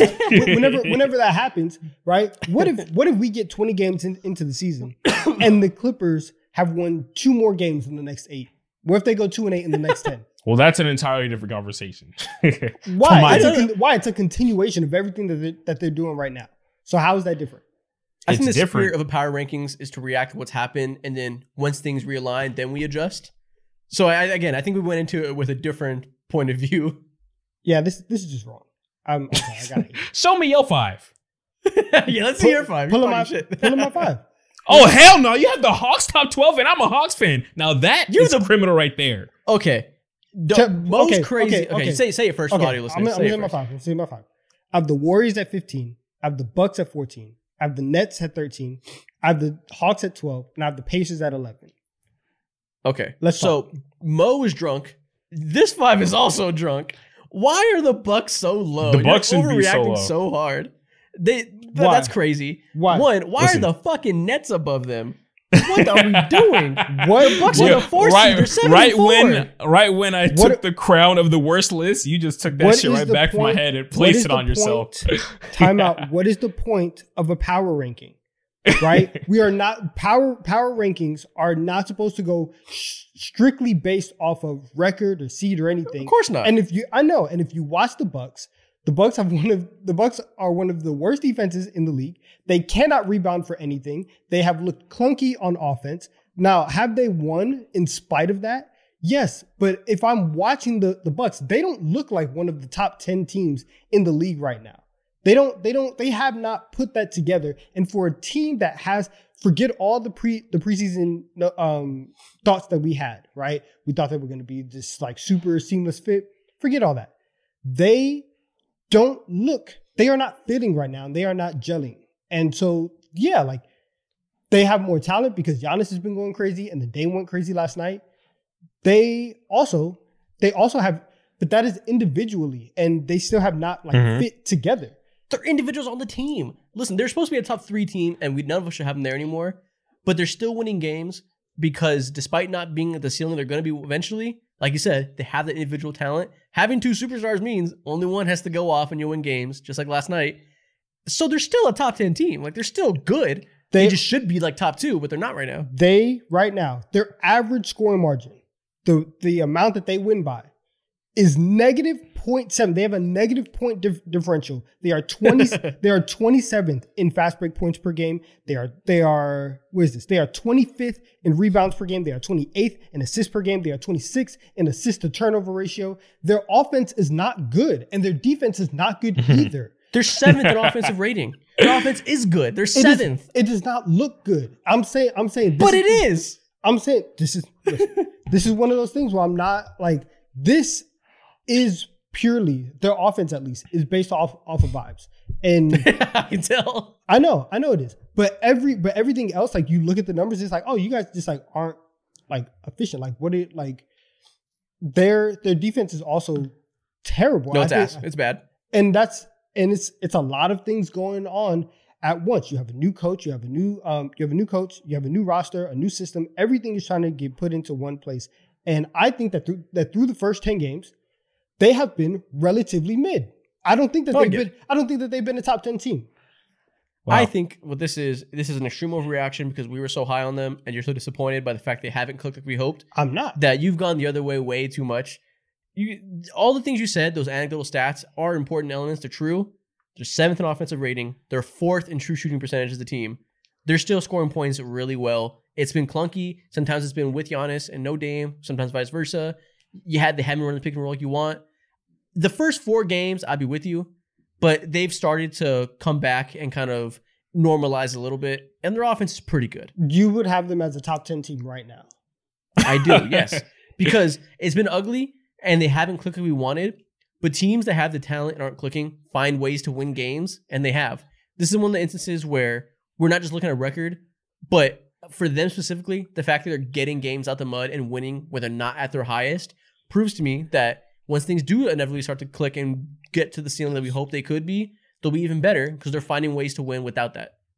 I think Donovan, in terms of what a true power ranking should be, he has probably the best spirit out of all that. And Isaac, your last sentence, eventually things will get to that point. We ain't talking about eventually. They're winning games now. I know, you're right. 7-4. They're winning You're right. games. They're 7-4. They're 7-4. Everything that you guys have said about the teams that we are like talking below, like the Hawks for Mo, who is low, the Magic that we put under, you understand that it's literally a 1-game difference. The 10 games, like the Hawks are 6-5, the Magic are 6-5. 10 games, as we've discussed this entire episode, is like it's a lot in terms of like it gives us the opportunity to do these power rankings. Yeah. It's also 12% of the season, and it's very short. Yeah. And so winning games is very different. Talk to me in 20 games, talk to me in 15 games, whatever. But a lot of what we have to go off of for these power rankings, at least for me, is how does it look? Are you passing the eye test right now? Because in December, then the numbers are going to even out. And then we can start, like, those will have a little bit more weight in my eyes. But they have not looked great. They haven't looked great. I think what it comes down to for teams like this, if you can find a way to, the good teams find a way to win games when things aren't going perfectly.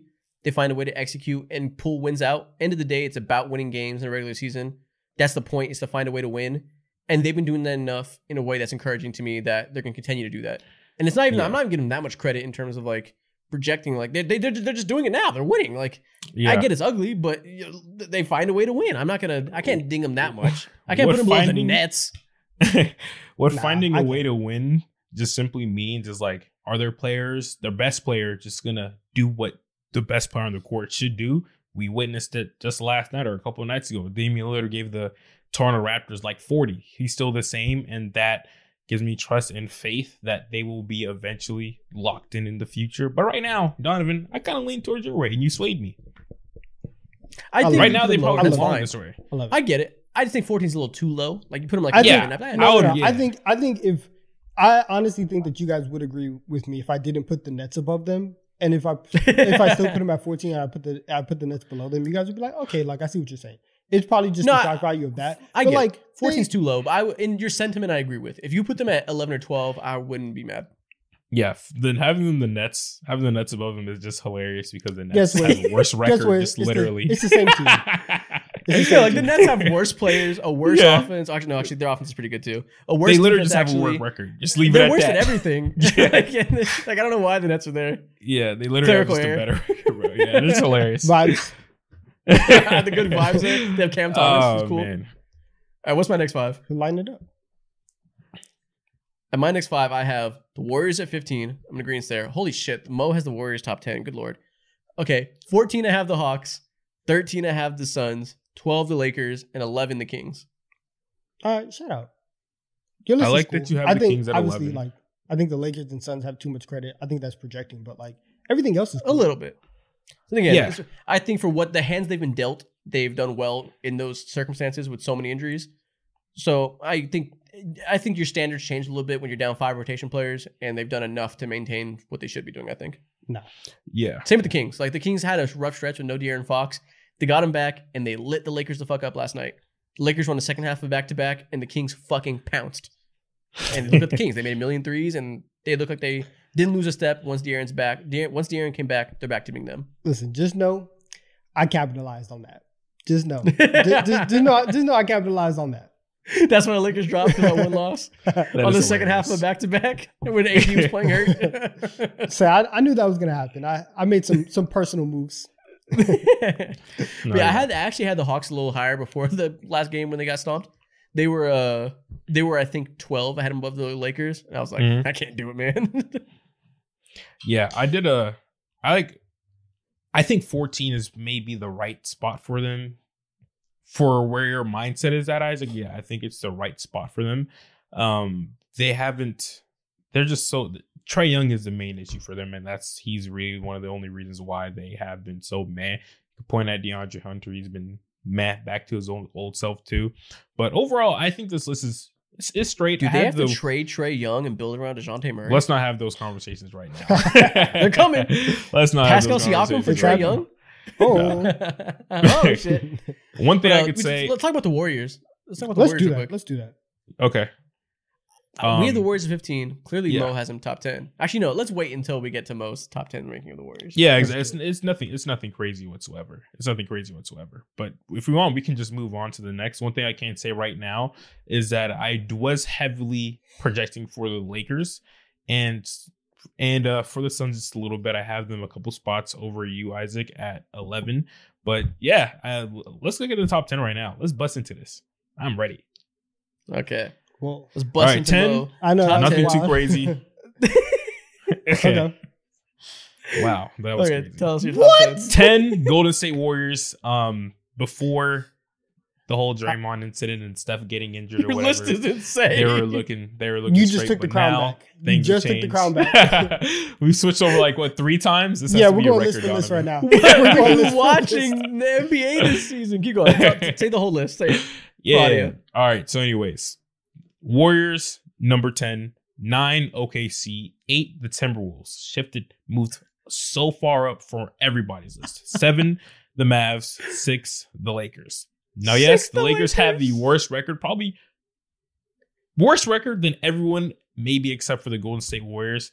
But I have my reasons, and with my mindset, if you guys would know, they will make sense. Okay, let's talk about the Warriors first. Let's move. Let's do it. Whew. I have the Warriors at 15. Donovan does as well. Yes. Mo has them at 10. I could have rocked with them at 10 if this was 5 games ago. Now, I'm fucking worried about the Warriors, man. Same. Everybody that's not named Steph Curry is buns. Klay Thompson continues to look washed. Andrew Wiggins looks like 2019 Wiggins before he came to the Warriors. He's not blocking shots The no more. bust allegations? He's playing man, aloof. that's sad. He's looking like a bust again. Draymond got himself suspended because he wanted to put Rudy Gobert in the almighty chokehold, which we didn't talk about. We will later for a certain reason. You'll see in TikTok time. But listen, they don't have that. They're not rebounding well. Dario Saric isn't a backup 5. They're starting to see the effects of that, not having another big man. Chris Paul is doing well for what he should be doing at his age. Can't score worth a damn. Nothing outside of Steph Curry is working, and I'm concerned. Yeah, no, Yeah. that's absolutely fair. Looking back at this list, I ain't standing on this shit. If you sit here and tell me that Dario Saric is going to be the one of Steph Curry's best teammates, excluding maybe Draymond Green before he did that raggedy ass shit on the court the other night, then I'd be like, okay, cool, whatever. But yeah, they do have their concerns for sure. Steph is fucking hurt right now. I'm not sure for how long he will be out. That too. But that's like a TBD thing. Shouldn't be for too long, but still, that's gonna hurt in the Yeah, Western he's Conference like because teams day-to-day. are stacked. Yeah, so all your worries and your concerns are very fair, but outside of that, and maybe the Lakers, I believe my standings are pretty straight. I have the Mavs where they are right now because they've been fucking playing incredible. But again, I'm going back to this is where my power rankings are actually like holding true to the definition. Who have they played? You know what I'm saying? And they haven't played really impressive competition, but they've been clicking on all cylinders. But just because you've been clicking on all cylinders doesn't mean that I should warrant you above other teams who have faced tougher competition and also have been clicking all cylinders just like you. So, Okay, yeah. well, explain the Lakers then, because they haven't been clicking on shit. And you have 2 teams below them who are, spoiler alert, in my top 5. Go ahead and explain the Lakers. No, yeah, just like what I said earlier with the Lakers, nothing to really explain. Is just like he said, I'm not standing on it. Heavily projecting. That's all. Like I said, I just said, yeah, this is projecting. Okay, I'll give you a break. But Donovan, let's see your top 5. Yeah, 10 through 6 for me. I have Miami at 10, Sacramento at 9, the Rockets at 8, the Knicks at 7, and then the Thunder at 6. The Knicks at 7. You motherfucking homer. That is what are you crazy. talking about? They have a top 5 defense in the league, and Julius Randle actually heard me and was like, "My bad." I actually you saw Julius Randle, good game. He said, "Oh no, Donovan's on my neck right now. Listen, I gotta go ahead and get together." He said, "Donovan, I apologize. I actually really like the city. I don't want to be deported. I want to be in the middle of the country. My bad. I'll start hooping. My bad. My bad." You saw one good game. They said, "We're so back." Finally, top 10. But listen, that game. Look, we've lost 5 games, and 2 of them have been to the Celtics, who, again, spoiler alert, are in my top 5. And so, like the other 3 games, obviously, probably shouldn't lose that. RJ, who I wrote off in the offseason, maybe I just have to do this. Maybe I just have to call all of them trash, and then hopefully they wash, and then they play better. But RJ has been really good. He was out last night against the Hawks, who we beat, right? And so then, but the defense has been great. The starting 5 is in I checked the numbers. The starting 5 is in the 86th percentile in terms of like lineups and how much that they're winning. I think that this team has survived a god awful start from Julius Randle, and they've started to perform over the last couple games, and they're on their way up. So yeah, that's why I have them at 7. But, real quick, what's up? Can I pour a little water on the RJ Barrett fire? No. All his numbers are all his numbers. Stop that. Show me your 5. Show me your 5. All his numbers are exactly this. I don't want to hear it. Let him get his hate off real quick. He's shooting 50% from 3. Everything else is the same. Do you understand what you just said? He's shooting 50% from 3 and everything else is the same. You can do that. Shoot 50% from 3. That's fine. He won't though. He can't. That's impossible. 11 games. Let's it's relax. Okay. He's doing it right now, and I'm giving him credit for that. Show me your next 5, Isaac, please. All and right, let's discuss. Let's see my next 5. Your hate. My next 5. At the 10 spot, I had the Miami Heat. 6. 9, OKC. 8, the Rockets. 7, the Pacers. 6, the Bucks. Okay. Let's talk. The Thunder. Why are the Thunder so low? I guess why are the Thunder so high? I don't know. I mean, the idea of Thunder's great. They've been good, but like 6? Yeah. They've been playing well. I don't know. think they've been playing good. They're good. I mean, again, Mo's chiming in. Mo, you have my 9 too. Relax. No, I agree. I'm on your side. Let's not relax. I'm on your side. Okay. Yeah, they have the 9th best offense, and they have the 7th best defense. It's about 7th to 9th. Like they're winning games around that rate. It's more about the other teams. I think OKC's been good. Very good. What we'd expect from them, I think. We all thought they'd take the leap. They have. The Rockets have been exceptional. They won 6 straight games. They're a legit top 5 defense. I think they'll stay there. They're really, really good. They're a disciplined team that has a elite coach that found a team that'll let him be crazy and do his thing and implement a system and a team that needed that. The Pacers are the best offense in the fucking league. They can't stop winning games. And same, like I said with the Bucks, they're finding ways to win games enough that makes me think they're going to be that quality level team that we all thought they could be eventually. So while they're not the 2nd best team in the league like I thought, 6th is a solid spot for them, I think. Okay. When we get to this range, what I started to look at in terms of like tiebreakers was like, is what you're doing sustainable, and how much do I overall just trust you in like a playoff setting, right? So this is where a lot of the projection comes in for me. For the Rockets, I had them at 8, and I think the reason why I had OKC over Houston is because I think that what they're doing is just a little bit more sustainable than where Houston is. I think that their defense is obviously going to be like much improved, but if you go and you look at their 3-point at their opponent 3-point percentage, opponents are shooting 32% from 3 against them. Like that's gonna come back, and so this top 5 defense, I expect that to drop a little bit. Like Mo said, they've also played a lot of teams with their stars hurt. They've played 7 of their first 9 games at home. Like they're about to go on a really, really rough stretch of road games with, I guess, still like a young team. I like them, and I like what they've done. I just want to pump the brakes on them a little bit. That's fair. We got in the same spot. Yeah, so not much brakes to be pumped. But I think the only difference is, I mean, if you want to swap them in the and the Thunder. Cool. Mm-hmm. The Thunder. This really the only difference is the Rockets haven't played very many games this week. For some reason, they only played 2 games this week, so they haven't had a chance to lose more and fall down. Yeah. So the Thunder have like one more recently, so now they have one more win. Cool. I'm fine with that. But like, you have the Knicks there, which I think I don't see that at all. I haven't seen that quality of play over more than the last game played. But like, would you? Now you hate. Did you put the Pacers yet, or are Pacers in your top 5? The Pacers were at 11 for me. That's kind of drunk, I think. Like, they're the best you offense have in the league. I can't believe you have the Knicks with that much higher than the Pacers. That is insane. The Pacers also have one of the worst defenses in the league, and it's ridiculous. And so the best offense by far, though. They are literally the opposite ends of the spectrum. They're last year's Sacramento Kings, and so like so are the Mavs. And the Mavs, if we're talking about what's sustainable and how much do I trust you in a playoff context, I trust the Mavs a little bit more than I trust the Pacers. But Indiana also, they give up 130 to everybody. And it's crazy. It's ridiculous. Like they can't stop scoring 135 though. 130 is crazy. There's gonna be nights where like you're just gonna score 150. It's crazy that I'm talking like this. Like 115 is gonna be your down game, but you're gonna score 115 and still give up 130. Like they're in track meets all the time, and I can't do it right now. You know what's crazy though? They have the worst defense in the league. Like you said, they're polar opposites, or they're 28th in defense, first in offense. Yeah, they're still a top 10 net rating, which means their offense is motherfucking good. That's crazy. Teams like they're basically like the Kings of last year in terms of like the opposite ends of the spectrum. Yeah. But normally when you have that type of team configuration, you're barely winning. Like you're winning shootouts just by a little bit because you got to fucking grind for that shit.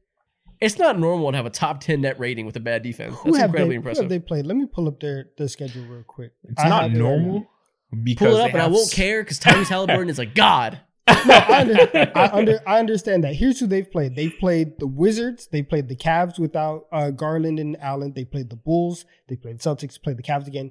Hornets, Spurs, Jazz, Pacers, 76ers. So they've had a handful of games against teams that we have in the bottom 7 of our. Did they beat the Bucks?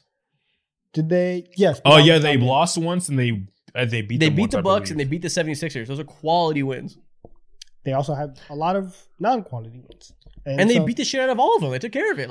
They're one of those middle of the pack teams. We can't ding them for their schedule. Yeah, they beat the shit out of those teams. You just said, Mo, middle of the pack team. I had them at 11, creeping into the top 10. You guys are good. I just can't, it's just hard for me right now to look at them and everything that they're doing. I want to give them credit. And if I was hating, I would put them in the top 10 so I could, drop the Heat out of top 10 because I was wrong about them because these people just win games. And it's so frustrating. It's so frustrating watching them win games. But Indiana, to be that bad defensively is wild to me. And it just doesn't look good. I just can't get on board with it right now. Yeah, listen, I don't think they have the 7th best chance of winning a championship. But in terms of regular season power rankings and what they've been doing, and so far, I think that's a formula that wins regular season games. We saw with the Kings last year. So I don't see any reason to ding them for a bad defense when the offense is that ridiculously good. If you find ways to win games every time, I don't really care. Clearly I'm rewarding winning games more than you guys are because I think that's what matters in the power rankings. If you get it done, you get it done. And if it's in a formula that is clearly that's the opposite of power rankings. I don't think so. Again, it's not just that. I don't think that's the case at all. I think results matter. You have to be producing. But it's also in a way that's completely replicable. That's not a fluke, right? If it was a fluke, they're playing strictly injured teams or shooting 60% from 3, sure. But they're winning games in a way that's a clear identity that's going to be very easily to replicate throughout the whole season. I don't see why you don't reward that. They'll be all right. They just have it their defense is just terrible. And it's just keep saying it. No, it is. It matters. And look, there's going to be some other teams on this list who are also flip-flopped and stuff like that. I just think that some of their wins, we might look down the line and be like, oh, it's a little fraudulent, whatever. They're good though. And we were all high on the Pacers. I like them. I'm a fan of them. But you can't give up 130 every single night. Oh my gosh. and try to be top 10. You can't do it. You have the Mavs top 5. Listen, who's But They're the same. who's better? Who's Marginally better? the Mavs. No. Who's better, Luka or Tyrese? That's where That's the what you're boiling conversation. this shit down to. Yeah. Yeah, If that's what it is, I I understand, Donovan. I told With your you, logic, I understand that. No, I told you what my tiebreakers were. How sustainable is this, and how much do I trust you in a playoff context? And right now, Yeah. I trust Luka to do this more than Tyrese, and I trust him to do this in I a trust them playoff both context. 100%. Okay. And I trust, Yeah. I trust Right Luka, now- sustainable. I trust Luka much more than I trust Tyrese. Why? I That's trust fair. them both 100%. They can both do this all season. Tyrese is not as good as Luka, and I don't think that. Okay. That's not That's the a point. conversation that no one That is should my be having right tiebreaker. now. That's though. my tiebreaker. That no, you're You have thinking them about it 15 from like spots a apart. place. You're thinking about like a playoff type segment, Donovan. You're not 100% wrong, but I get where you're coming from. We've been talking about the Pacers and Tyrese Halliburton for it's a little bit too long. So I guess now we should switch up to the top 5. You're right. Thank you for being an adult. And Let's move on. move on. Because at number 5, I have the Miami Heat. They have, again, we said it all over again, witchcraft going on, but we'll touch back on that a little bit later. 4, 76ers. They're nice. Tyrese Maxey's like that. 3, projecting Bucks. The Bucks 2, are at 3. Yeah, 2, everyone should be. Yeah, walk off set. The Bucks, the Boston Celtics should be number 2 for fucking everybody. And at number 1, the Denver Nuggets should be number 1 for Okay, everybody, bro. I'm with that. Obviously, I think Miami's a little bit too high, but your top 4, actually, no. I think Miami being top 5 is better than Milwaukee being top 3. I just can't get there. I just can't do it with them right now. They're not passing eye tests for me, and I just No. What are we talking about? what? When it comes The to Bucks at 3? How can we do that? Thank you. listen, What yeah. are we looking at? Again, here? you missed it, but I was like, Bucks. I didn't 3, miss it. I can hear you. projecting. Yeah. You didn't hear the No, it's a lot projecting of part projection. because that's what I'm talking about. So Oh, when it comes man. to the Bucks, 7-4, yeah, whatever. They haven't been as great as you want them to, but Dame is still Dame. Giannis is still Giannis. You literally just watch Giannis drop 54 on the Pacers' head, and Damian Lillard give 40 to the Toronto Raptors, who are an elite defensive team. You know what I'm saying? So those things are tough. Can't look past by those things. And I know once 5 games go past by, I expect, and I'm hoping that they go ahead and fucking improve. Then this list will make a little bit more sense. Guess what? Anything you guys want to say about the? Don't care. I don't care about the 50 ball. I don't care about the 37 points. Wow, 3 is too high. It's just too high. To not Okay. have Minnesota top 5 right now is wild. No, Or I the love Mavs. Minnesota. The Mavs, I will stand on it. They had a weak ass schedule, and everyone's playing at their fullest potential right now. Okay, I love them. How and dare they're doing they? what How they're dare they supposed play to. good? That's How not their dare they fault, reach but I'm their saying that potential? doesn't warrant them to be at number 5 for me personally. Play worse, pussies. Like No, that's not the playing worse. But it's like, if I'm sitting down and I'm looking at the Mavs, who have they beat for real? They only beat a lot of low tier playoff fringe maybe teams so far. It's this not a NBA strength of season. schedule competition. No, They've I'm been not. good. I'm not. I know, no, and they're listen, good, that and is they put part them of a it, though. lot I'll give them higher. more credit for that. Now listen, I had them out of the playoffs, bro. I didn't see Grant Williams being a 50% 3-point shooter. You know what I'm saying? I didn't see Derek Lively being an actual good center, not getting eaten alive every single night by the other bigs. And I gave them their credit, but I'm not giving them top 5 just yet because I want to see them do it for another 10, 20 games. And once they do that, then I'll give them their credit. But right now, nah. Okay, well, you don't have them top 5. I do, so we're going to go into my top 5. I have the Mavericks at 5. I have the Timberwolves at 4. I have the 76ers at 3. Celtics at 2. Denver at 1. That's my top 5. I think I have the same exact top 5. Can you reveal it, Nikhil? Yeah, I have the Wow. exact same top 5. Hey, love it. We're locked in.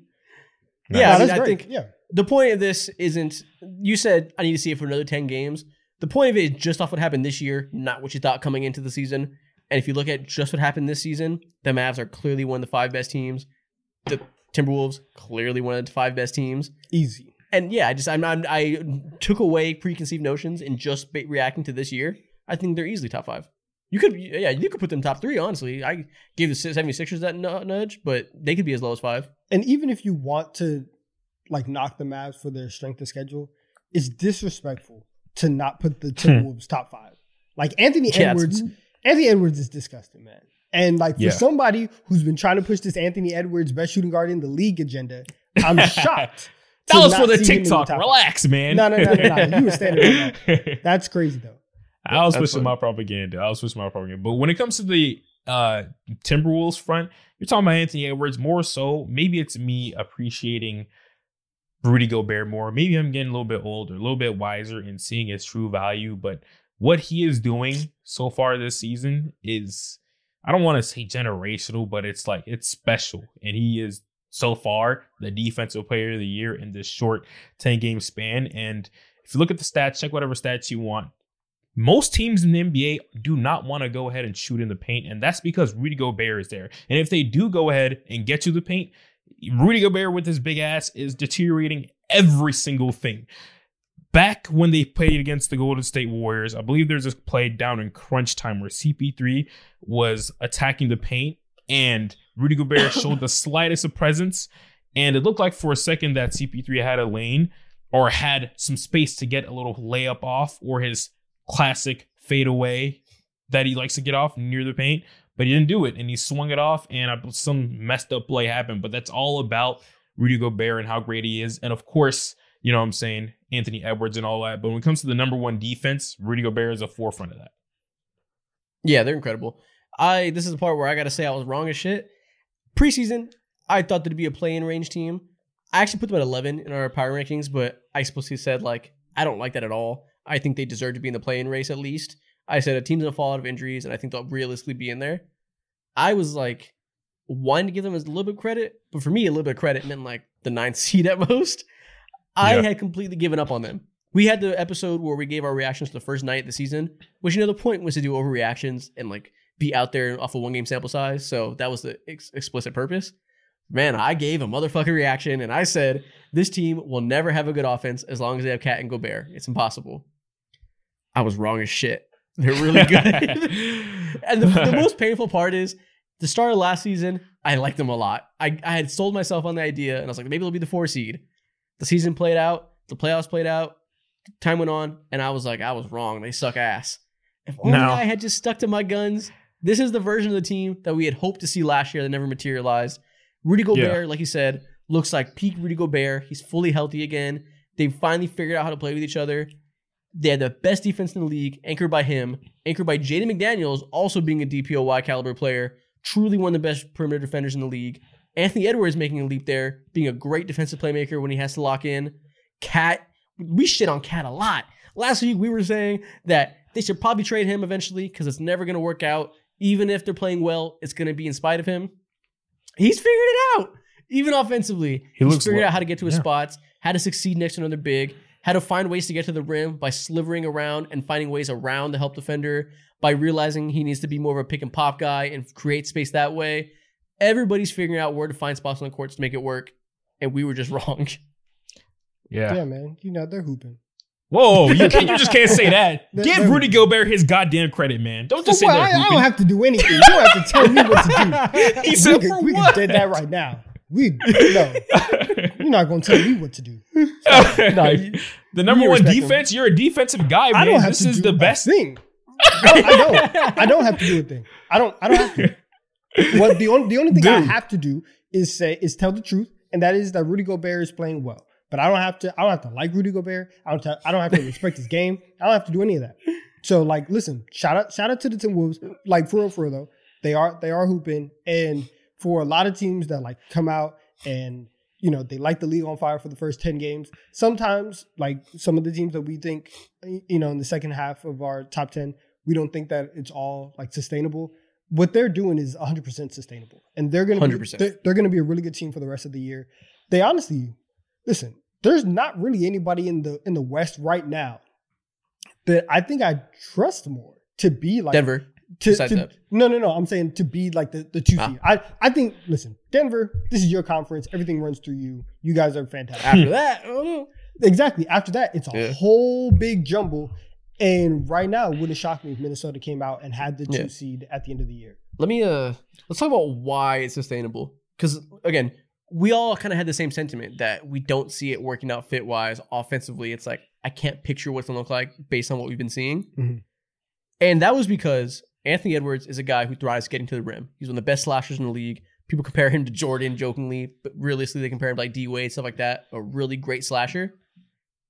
Cat is known as being the best shooting big man of all time. But the other side of his game is that he's really good at... Known by who? By him? Okay, whatever. By him. Who says that? Best in the league. Okay, three-point shooting. He's clearly the best three-point shooting big man of all time. Taking away Dirk's mid-range stuff and whatnot. But he's known for being a spacer. And other half of his game is he uses that gravity, he creates some pick and pops to attack people off the dribble and uses speed to get to the rim. He's great because he can get to the rim off the dribble. Next to Rudy Gobert, it was like, how does he do that? There's a big motherfucker standing in the paint and clogging it up. Those are the core issues that we saw as their offense and why it can't work. What they've decided to do is just be... Let me backtrack. They still can't get to the rim. They're still 20th in rim scoring. They're not good at that. We were right. What they managed to do is be good at everything else. They're the best mid-range shooting team in the league. And that's because Anthony Edwards has become a mid-range assassin and an off-the-dribble three assassin. He's become a legitimately great shooter to the point where it's okay that he can't get to the rim. He was like, I'm not used to having a lob there. I need the space. He doesn't need it anymore. He's figured it out. He has a mid-range game where he shoots fadeaways. He can pull up off the dribble in the pick and roll. He can do pull-up threes. Space the floor as a spot-up shooter. Jaden McDaniels has unlocked a mid-range game. Cat has found his spots there. They're just finding ways to succeed despite that weakness, which is what you want. Yeah. And look, when everybody talks about like, who are the greatest scorers of all time, right? You always think about the people who like have bags and, just take like hard mid-range shots. Anthony Edwards is like fully leaning into that whole like archetype.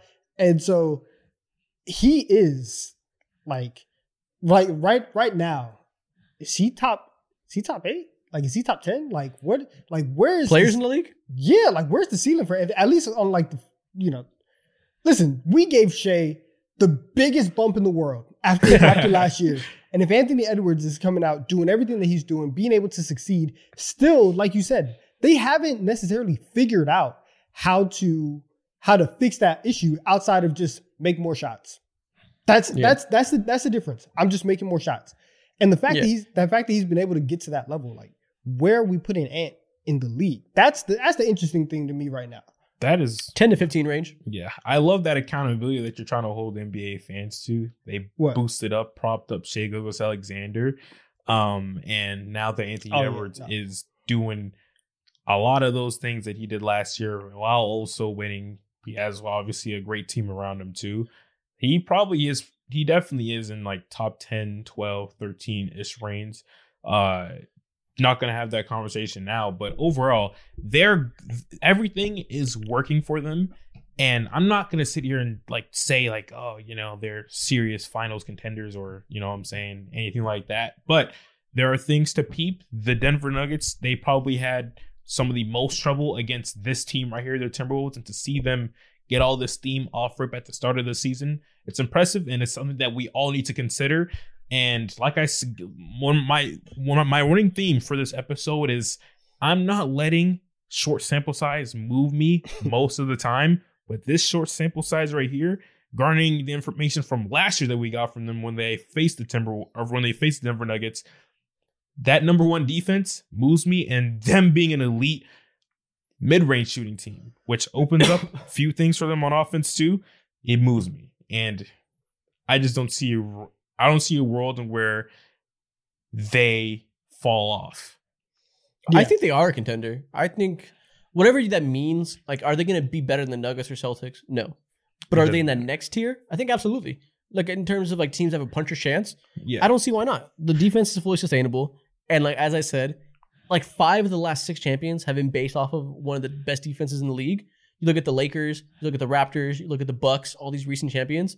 They have top 3 defenses and middling offense. That's where the Timberwolves are. Number 1 defense by far. When you factor out garbage time on cleaning the glass, they're 15th in offensive rating. That's a championship formula if you have a true superstar to carry the load in the fourth quarter of playoff games. And if we think Anthony Edwards is that, if y'all think Anthony Edwards is that, this is a championship formula. Whether they'll be able to supplant those truly great teams at the top, probably not. But listen, there's most years something happens to one of those top teams and something crazy happens. If that's the case, the Timberwolves have as good a chance as anybody to get into that conversation. Facts. Shout out to the Timberwolves. Facts. Yeah. Bro, they're an aggressive defense. And right now, they're top 10 in forcing turnovers. They're number 1 in fouls. They don't foul people at all. They're incredibly disciplined and don't foul despite forcing a lot of turnovers. Yeah, that's crazy. That means you're an elite defensive team. Yeah. Yeah, no, they got it. They are going to be a team that we're going to talk about for the rest of the year for sure. You still have not said one nice thing about Rudy, man. Are you serious? I have. You know who I'm talking to. Donovan. Yeah. He's DPOY. For sure. All right, so I really do want to talk to you guys about the Celtics, right? And so I really do want to have this conversation. Listen, I think that the Celtics, for me, like, it was a hard thing to put them at 2. Like, I honestly could have seen them at 1, but the one reason why I had them at 2 is I think that they still have a Jaylen Brown problem, but it's in a different context. Okay. They can't win. They're not winning non-Jason Tatum minutes even with Jaylen Brown on the floor. And I think that for a team that we've all kind of recognized has like the best top 6 in the league, and to have a guy that you just paid $300 million and is coming off like all NBA and all that type of stuff, to be losing those minutes is kind of scary to me. And that's like a very interesting development, because last year when Tatum was off the floor, they won those minutes, right? According, I have it right here. According to Cleaning the Glass, they win the 74th percentile with Tatum off the floor. They were plus 3.5. This season, with Tatum off the floor, they're in the 24th percentile, losing those minutes. And the differential, they are minus 6.3 with Tatum off the floor. That's like Steph Curry. That's like Jokic type stuff, where you are so heliocentric. And it's so weird to see that team with the amount of top end talent that they have be that, disparaged without their top player. Yeah. Something to monitor. Yeah. I think that'll probably improve over time. I think, we saw some time where Derek White missed a few games. Drew Holiday struggled shooting for a few games. He wasn't particularly good. KP's not the creator for this team because there's so many guys, like you said. Mm-hmm. That stat, I think, is very reliant on the guards that play when Jason Tatum is on the court, whoever's driving the offense. If Derek White's not there for extended, I think he missed 2 games in the middle. Maybe it was more, I don't remember. Drew Holiday has had poor shooting. I think that's the type of stuff that could weigh that down. But that is something to monitor, you're right. Yeah, I'm just keeping a look at it. That's one of those things where, and even in spite of that, they have the number 1 net rating in the league. Yeah. They're plus 13 on the year. They're just killing people. And they had a very, very impressive win without Porzingis, without Jaylen Brown last night against Philly on the road.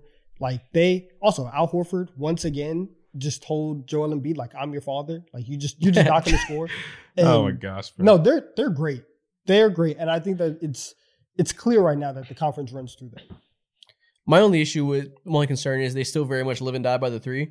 Yes, I feel like they still have that problem last year that kind of hit them in the playoffs, where they fell in so many series and had to come back because it's just naturally go cold.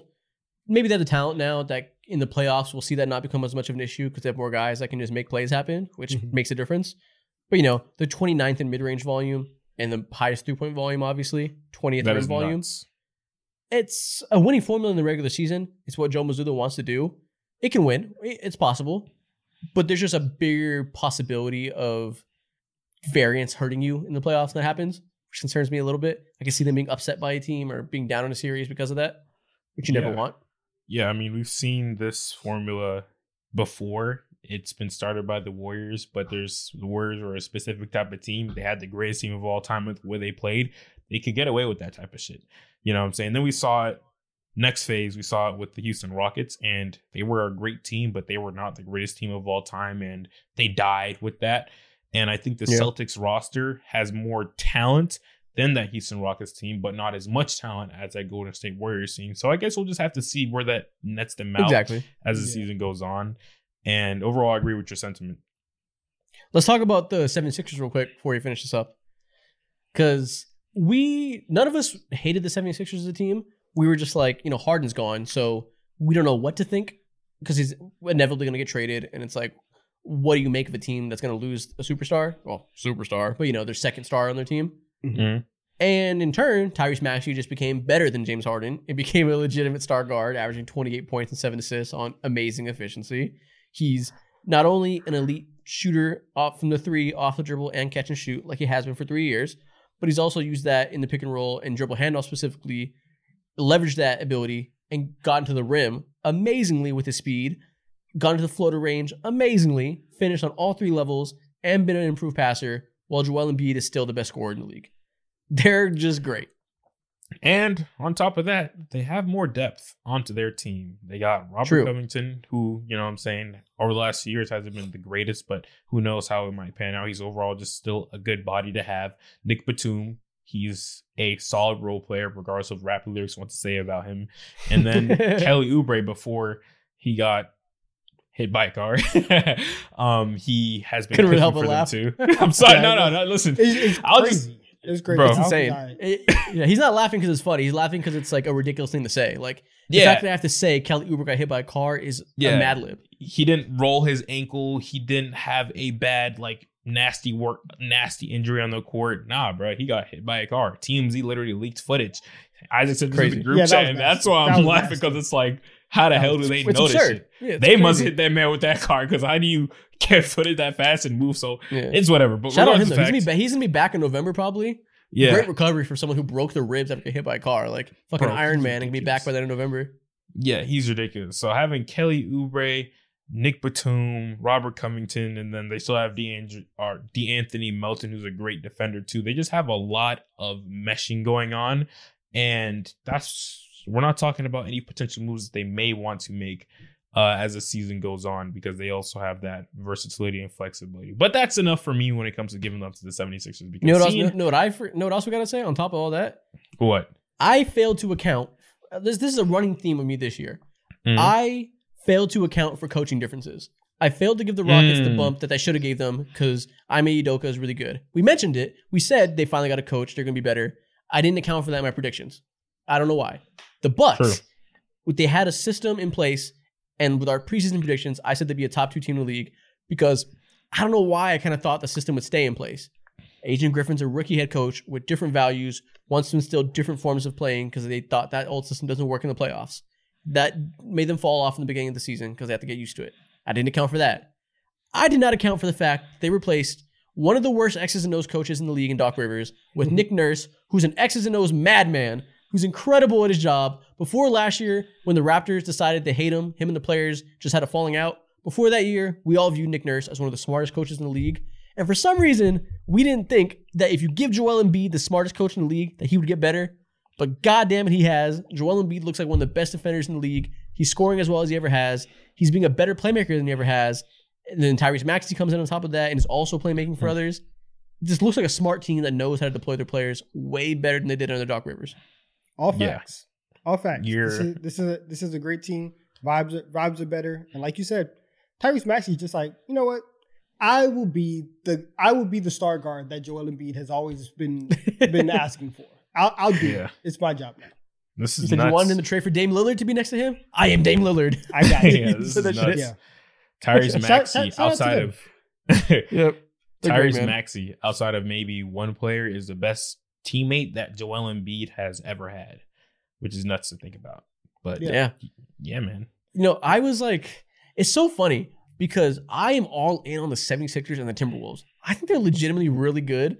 And coming to the season, I didn't particularly like either of them. Hated them. Mm-hmm. Yeah. Like, no. Stuff changes. Like, even the Mavs too. Like, I wasn't that high on them. I think I kind of let Donovan gaslight me a little bit into not being high on them. He convinced me. But like, I didn't love the idea of them. Mm. But now I'm like, they're good as fuck. Luka's shooting 40% from 3. He looks like he's making another leap. Kyrie is playing off of him perfectly. We're seeing the exact way Kyrie should be utilized. They have shooters around him. This is optimized Luka ball. It's working. Like, all these teams I didn't like, I love now. Now, let's come back to this a little bit. Your reasons for not liking them are logical as fuck, and you made 110% sense. You know what I'm saying? So things can change when we do this. I'm not dumb. I was just wrong. A month ago, you were 100% wrong. Like, you're just 10 games into it. Maybe the same things can be said 50 games later. You know what I'm saying? So I can't wait for the next 10 games. It's going to be very interesting. Next Power Rankings are going to be players. What if Tyrese Maxey just falls off after just 20 points per game? We're just like, fuck. They're that's cooked. why we got to reset order, man. That's why you got to reset. Cat starts order. playing like day one cat again. We're like, oh my god, the Timberwolves suck. We were giving all this praise.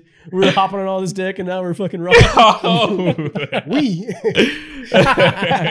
This man has yet to give Rudy Gobert. I think I'm obligated to give them a lot of praise. I gave them a lot of hate. I gave them a lot of hate. More hate than I've ever given anybody. I'm not a hater, but I gave them a lot of hate. So I feel like I gotta go the other way. Ladies and gentlemen, it is time. Crayon eaters, you have been summoned, and it is time to rejoice. We are out of the hood, man. This is TikTok time with mic stands. You might witness a generational segment right now, yo. Let's get It's into so it. funny because we always could have had mic stands. I said no. It's my fault. Thing. Give it to me. Give it to me. It's all my fault, man. It's all my fault. I didn't want mic stands. I like holding it, but do you want to tell them why we had to get it? Do you want to tell them? Let's tell him. Mo could not stop moving that bitch, so there was a bunch of noise, and Bro. he could not stop breathing into that bitch, and y'all could hear. So there was a lot of noise. Bro, so we had to get him. But This we're has here. been an But we're issue here and we made it. since maybe like 3 months into the podcast. You said, nah, maybe we should get a mic stand. Don's like, yeah, I can go ahead and get one. I'm like, no, I like holding this shit in my hand. I don't want no damn mic stand. He was trying to stand on business and it just didn't work out. And I could not stand on it. But it's okay. Then I realized last week that he breathes like Darth Vader into the mic, and I was like, nah, we gotta You get trying this to shit tell away me from I your was face. breathing like Zion Williamson? Let's relax. Yeah. I take offense. You were smacking your lips? Yeah, man. We're gonna start TikTok time. As always, we're gonna start with the draft. And today, that draft is gonna be a player draft instead of lineups. And what we're gonna do is we're gonna build the perfect white NBA player. So the categories we're gonna do is body, shooting, finishing, defense, and passing. Draft order: Mo, Donovan, me. Simple. Nice. Mo, what is your first pick? Okay, cool. Did you almost say Donovan first? I don't know. I generally Nah, he don't know. But if it was, you know what card I'm That's pulling all I'm out, saying. don't It's we? going on the list. That's a strike. That's a strike.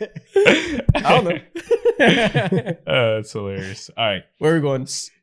So for passing, give me for passing, go ahead and give me Nikola Jokic. Okay, that's a good pick. Okay.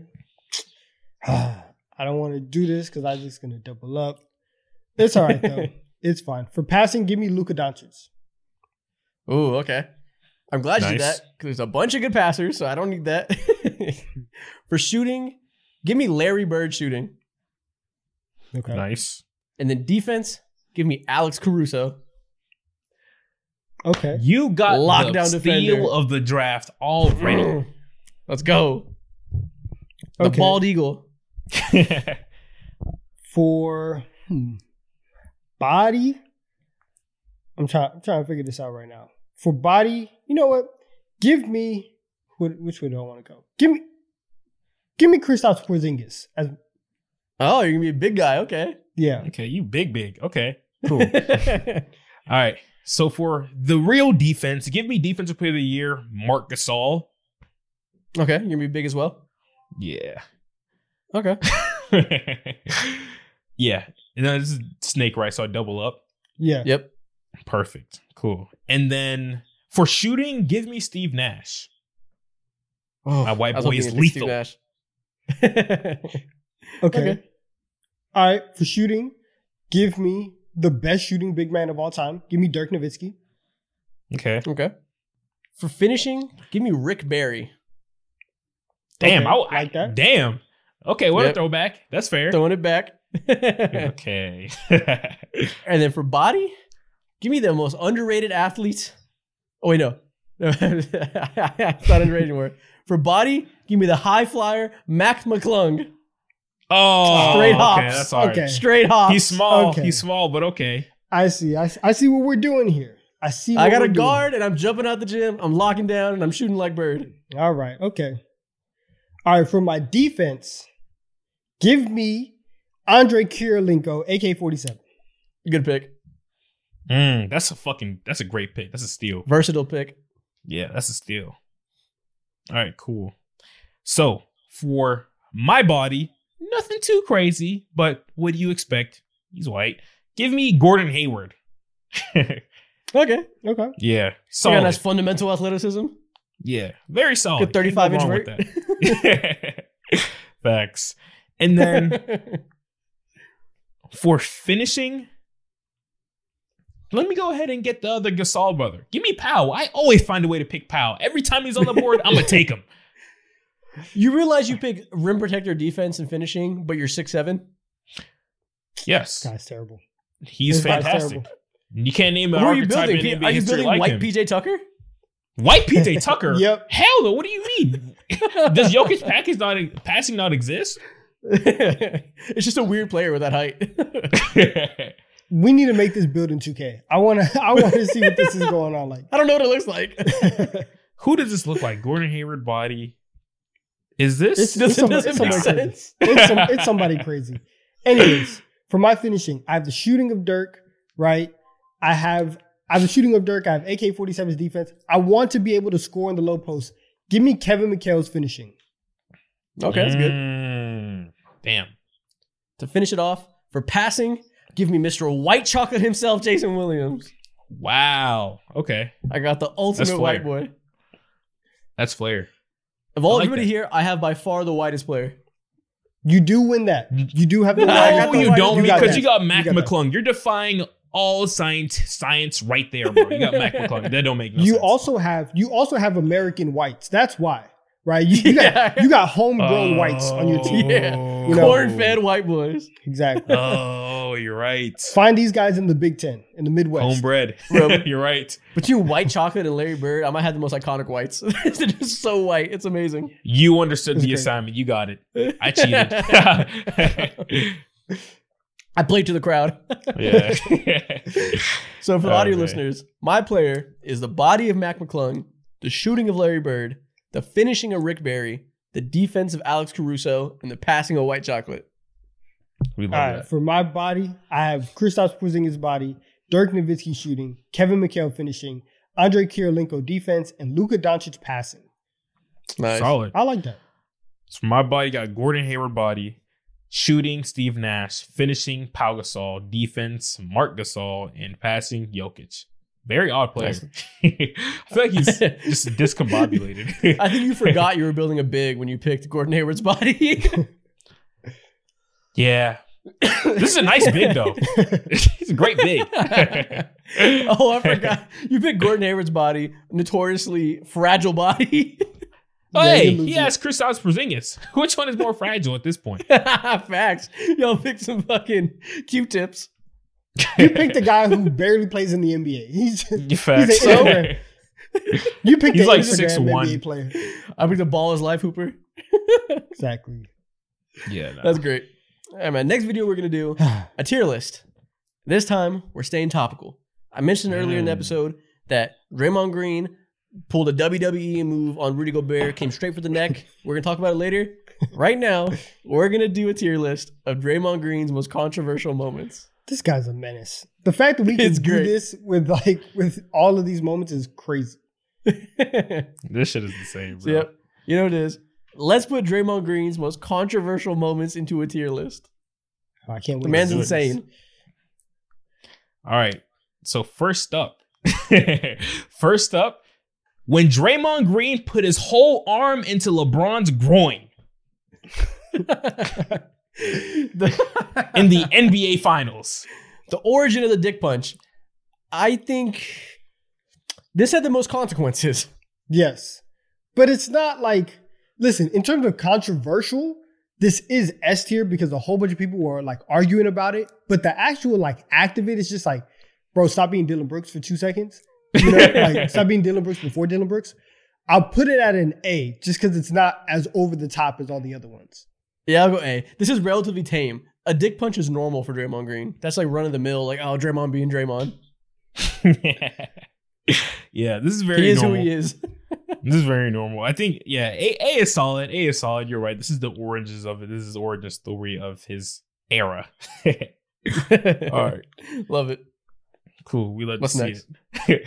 Next up, we got the time when Draymond Green tried to kick James Harden's face off. I forgot about this one. What is this one? I He forgot. This about was- James Harden was shooting a 3, and Draymond jumped and like kicked him in the face. I don't know how your body just decides to do that. This is just silly. Like, I don't even know where to rank this. Can we just put it in like B? For somebody who's in the NBA, Draymond has the least body control I've ever seen.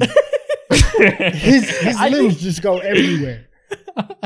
Yeah, that's a good B. Yeah, okay. B is solid. This guy's crazy. Let's do it. All right. Next up, the time when Draymond Green stomped out Sabonis' chest. S. Immediate. That was a couple months ago. Insane. He jumped off his chest like a motherfucking trampoline. That was crazy. He's like, boing. You know, I didn't realize until I saw it a couple months ago or last night, Isaac, he literally jumped up. You're right. It was a trampoline experience. Like, we have to do some scientific studies on Sabonis' chest after that. Like, what is your chest made out of? Vibranium. It's crazy. Nick, the fact that Draymond stomped on a chest plus the memeability of Domantas Sabonis is dope. Like, it's an immediately S tier moment. Oh man, my gosh. We love to see it. Next up, no debate. Next up, the time when Draymond tackled the Houston Rockets KPJ at the time.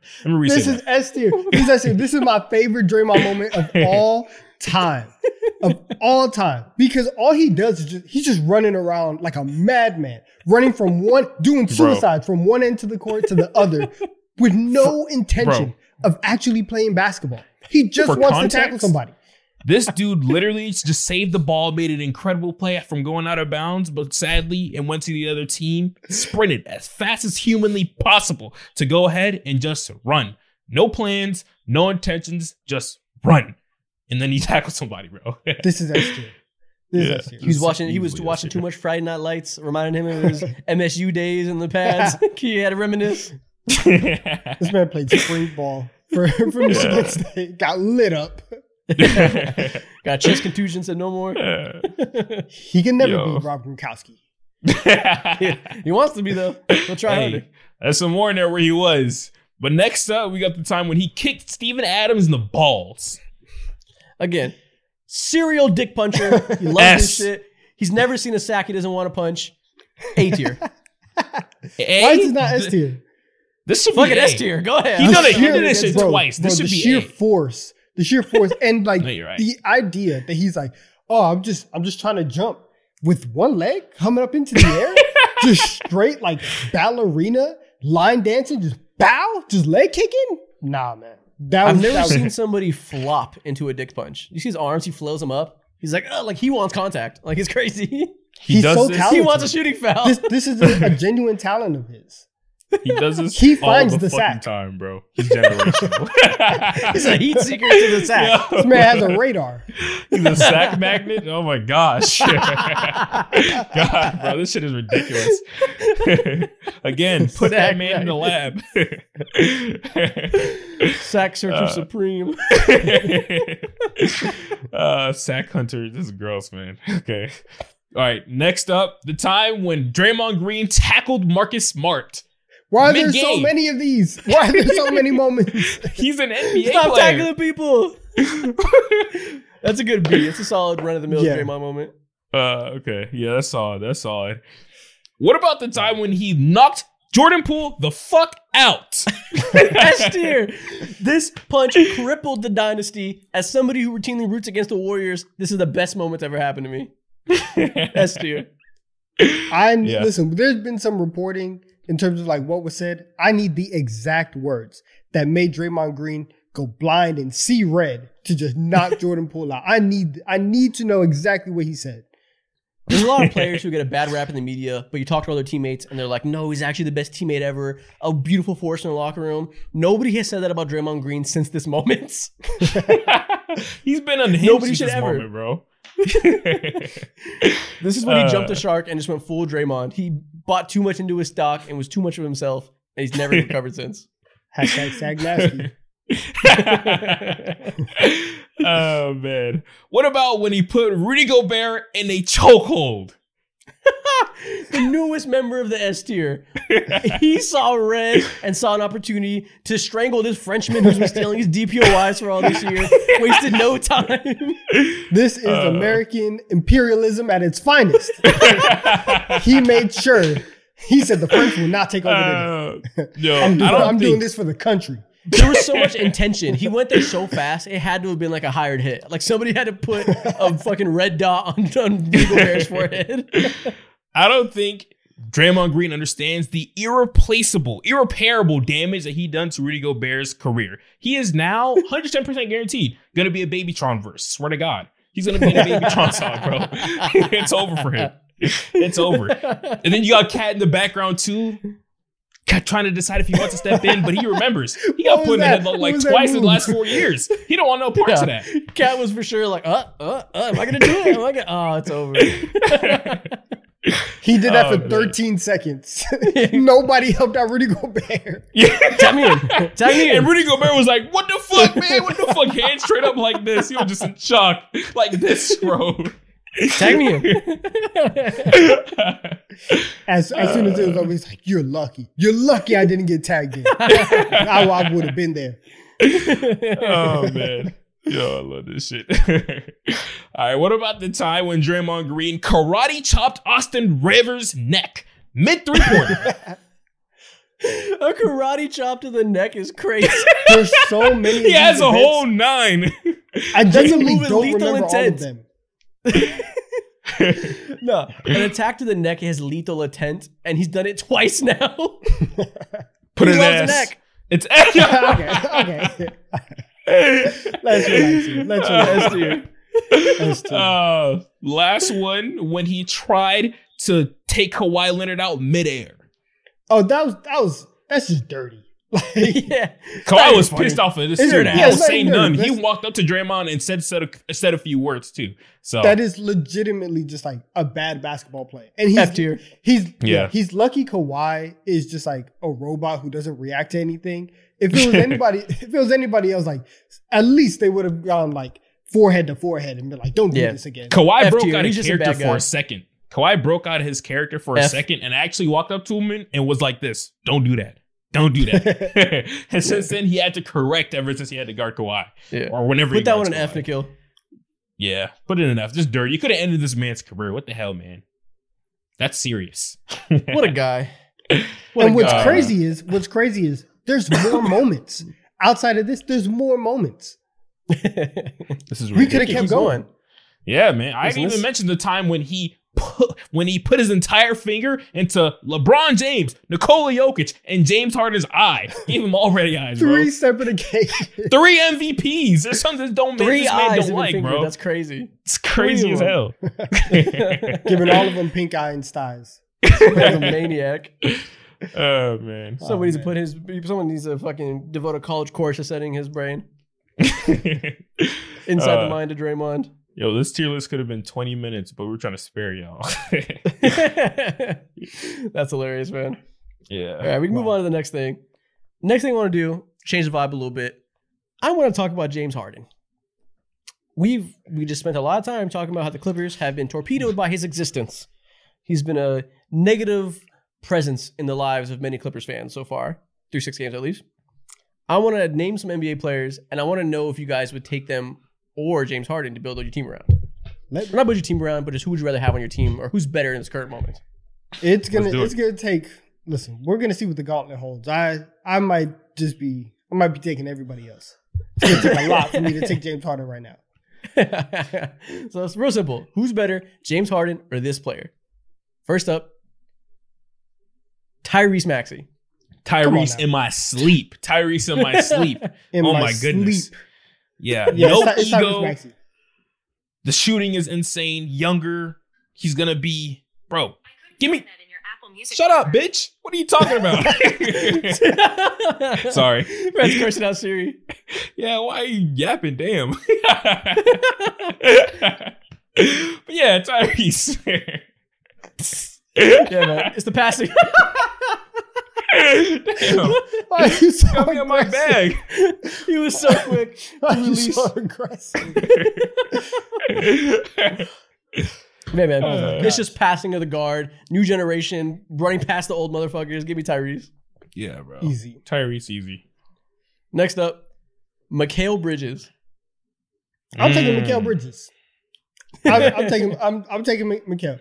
This is a guy who plays defense, fits seamlessly into a lot of teams. Also, very good vibes with James Harden. Is the opposite of all those other bad vibes, bad system. Taking Mikal Bridges. He's gonna take all the words he said that are good and do the opposite. That's James Harden. Facts. He's gonna give me the same 20. He's gonna give me great defense too, and that's all you need. Damn. Are you taking James? Are you taking James, Isaac? I'm taking Mikal. Listen, James Harden can't be the best player on your team. Maybe can't be the second best player. If I had to pick a third best player, give me Mikal. He fits so much better in most teams. Easy. Next up, Desmond Bane. Okay. The beard or the T-Rex? Give me the T-Rex with the strap on. Let's go. The T-Rex is like that. Desmond Bane is nice. I'm taking the T-Rex as well. It sounded like you didn't want to say that. Let's go, Geo, dude. No, just because like, it's still crazy. Like just the name value of like James Harden versus Desmond Bane, and you're like, nah, like it's pretty easy. Like it's Desmond Bane. Facts. That's great. Next up, Jalen Brunson. Oh man, this couldn't get any easier. That's a disgusting celebration, but yeah, go ahead and give me Jalen Brunson. Yeah, you know what I'm rocking. Scoring is peak. It's sensational. No ego again. Small mix chain. Ew. No, I'm taking Jalen Brunson. It's not even a question. This is so easy. He's so much better. This is my guy. So much better? Okay. He's I world's think this better. might be one. World's better? He's I forgot you're a Knicks fan. Let's continue. LaMelo Ball. This is a little bit closer, but still, give me LaMelo. He's cooler. He got a Puma deal. That's what I'm saying. I want my basketball team to have fun whenever they're out on the court. LaMelo's going to make sure that happens. Give me LaMelo. Listen, you might win less games if you pick LaMelo over James Harden, but it'll be a lot flashier. It'll be a lot cooler. You'll have a lot more fun. Facts. Who's going to give me cooler Instagram photos to post? It's going to be LaMelo 10 out of 10. Who's going to give me more likes? LaMelo. Yeah, this is the one where James Harden's probably better, but I'm not going to be the one to pick Harden. LaMelo's been sniping over the last 5 games, though. Let's not sleep. We'll see. Yeah, he's been doing a lot of triple doubles and stuff, but he also has Fred VanVleet efficiency, so this one's probably blind. Blind. All right, man. Let's move on. The next thing we're gonna do, I'm gonna show you guys some NBA lineups, and you're gonna guess which team it is based on their colleges. We've done this before. You know how it works. You're going to see 5 colleges on a court and generally where each position stands. You're going to guess which team it is. Okay. Let's do it. It's real simple. Very simple. Yeah. And to mix it up a little bit, to make it not easy, I added some question marks over teams. So, you only have 4. Cool. So, which NBA team is this? Okay. So. I already know, Mo, you don't have to say anything because I have this one already.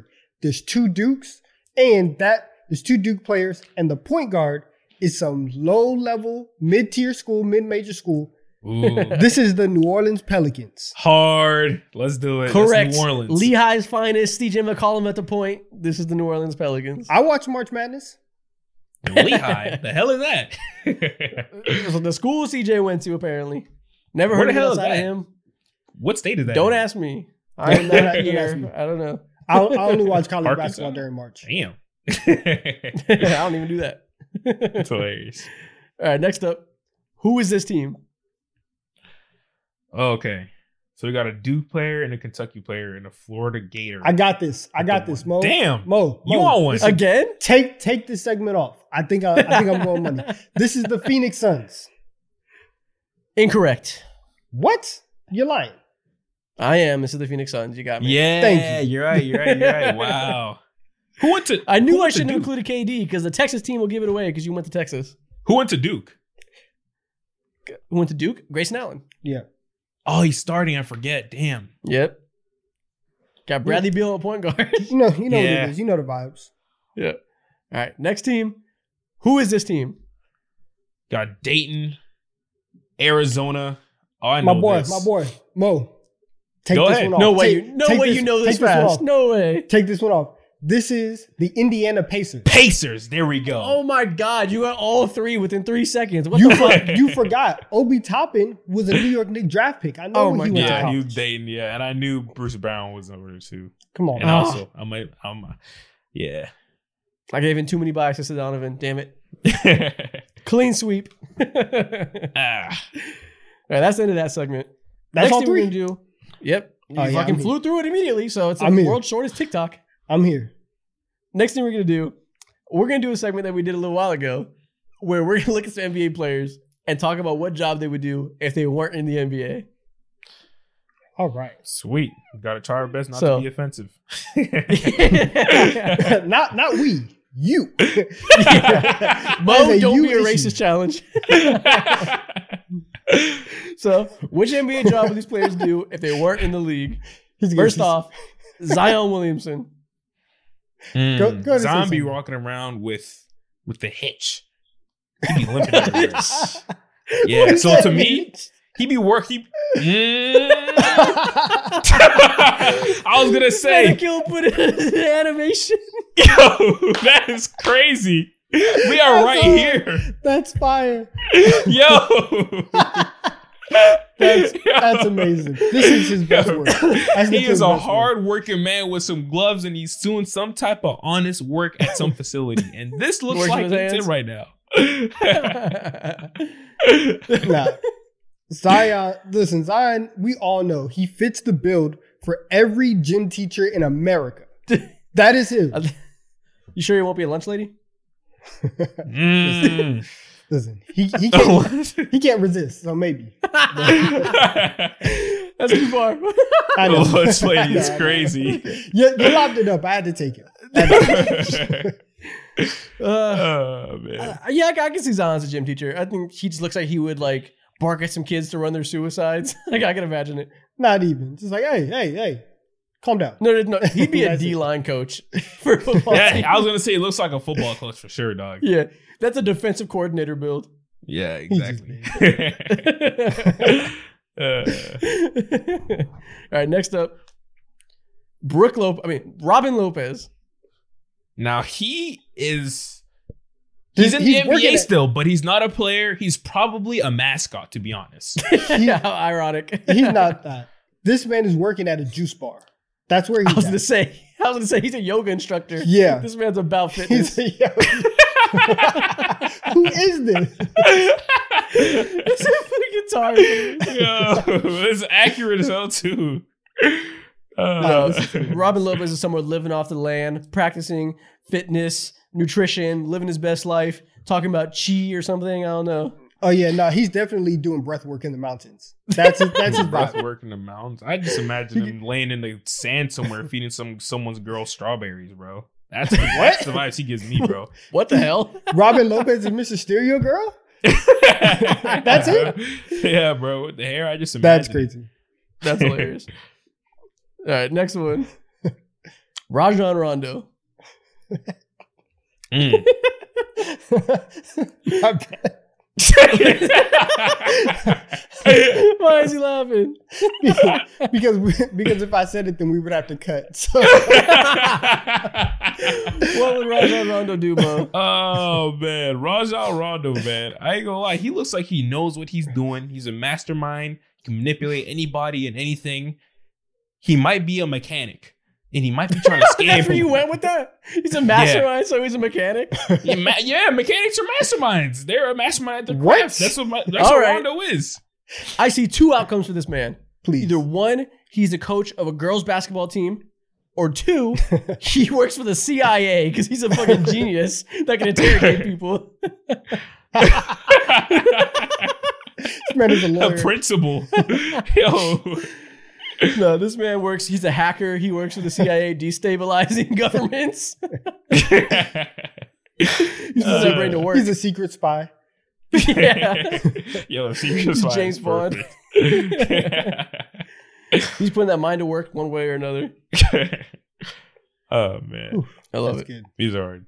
All right, next one. We got Anthony Edwards. He's a hooper. There's There's no No way way around it. listen, he was born to play basketball. This is his destiny in every universe. You can't imagine anything else. There's abundance. What about an just actor? abundance What about of an buckets, actor? He's that's already it? in the movie. He wasn't good. Like he was good for a hooper because that's what he is. In his soul, he's a basketball player. Yep. End all be all. We can't imagine anything else. We got an animation of him as a football player. Nice. If he's not a hooper, he's in another league somewhere. What number is that? What number is that? That's 11 and 15 mixed Are together. these all AI generated? I just realized. Oh my god, yeah. That's hilarious. Why does AI never understand how to make hands? Look at his hand on the ball. Ew. Looks like Spider-Man. He's a Ninja Mute. Turtle claw. Golly. All right, I next think one. it's water. Devin Booker. Oh man, Nah, Devin Booker, he's he's, a mechanic. outside. Nah, he's outside right now.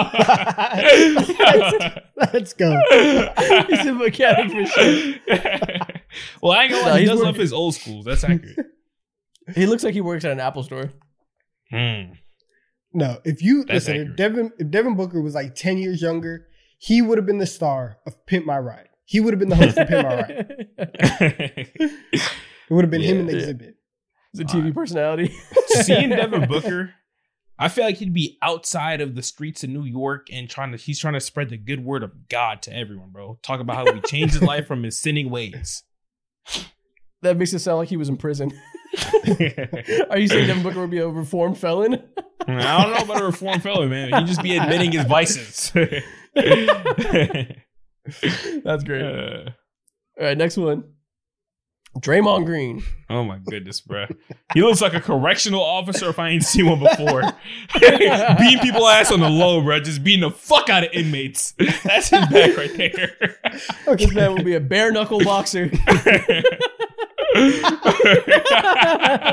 Why does he look like D. D-Wade? And Kevin Hart? Oh God.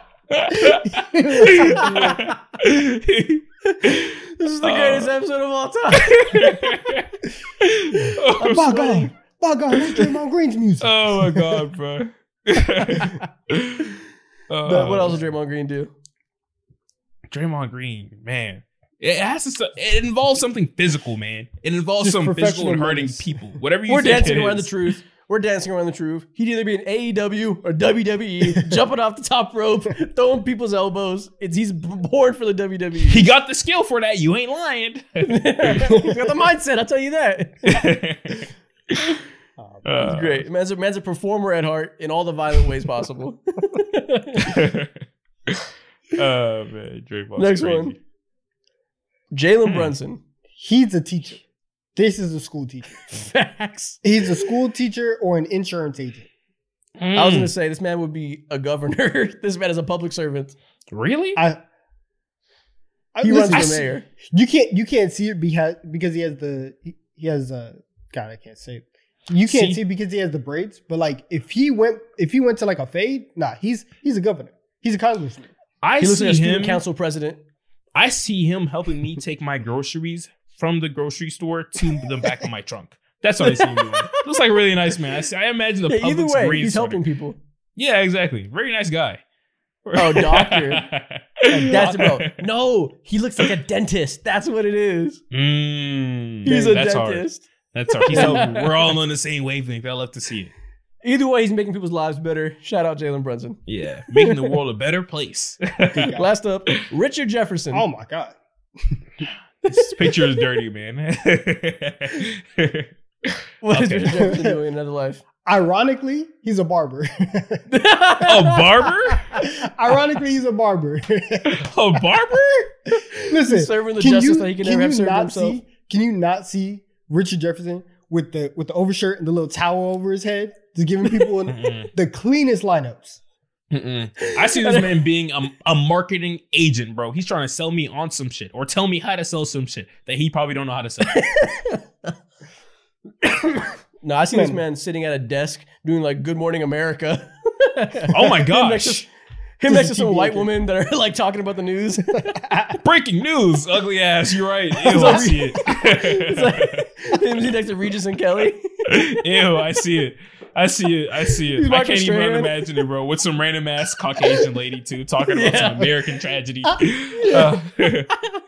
America, we're in trouble.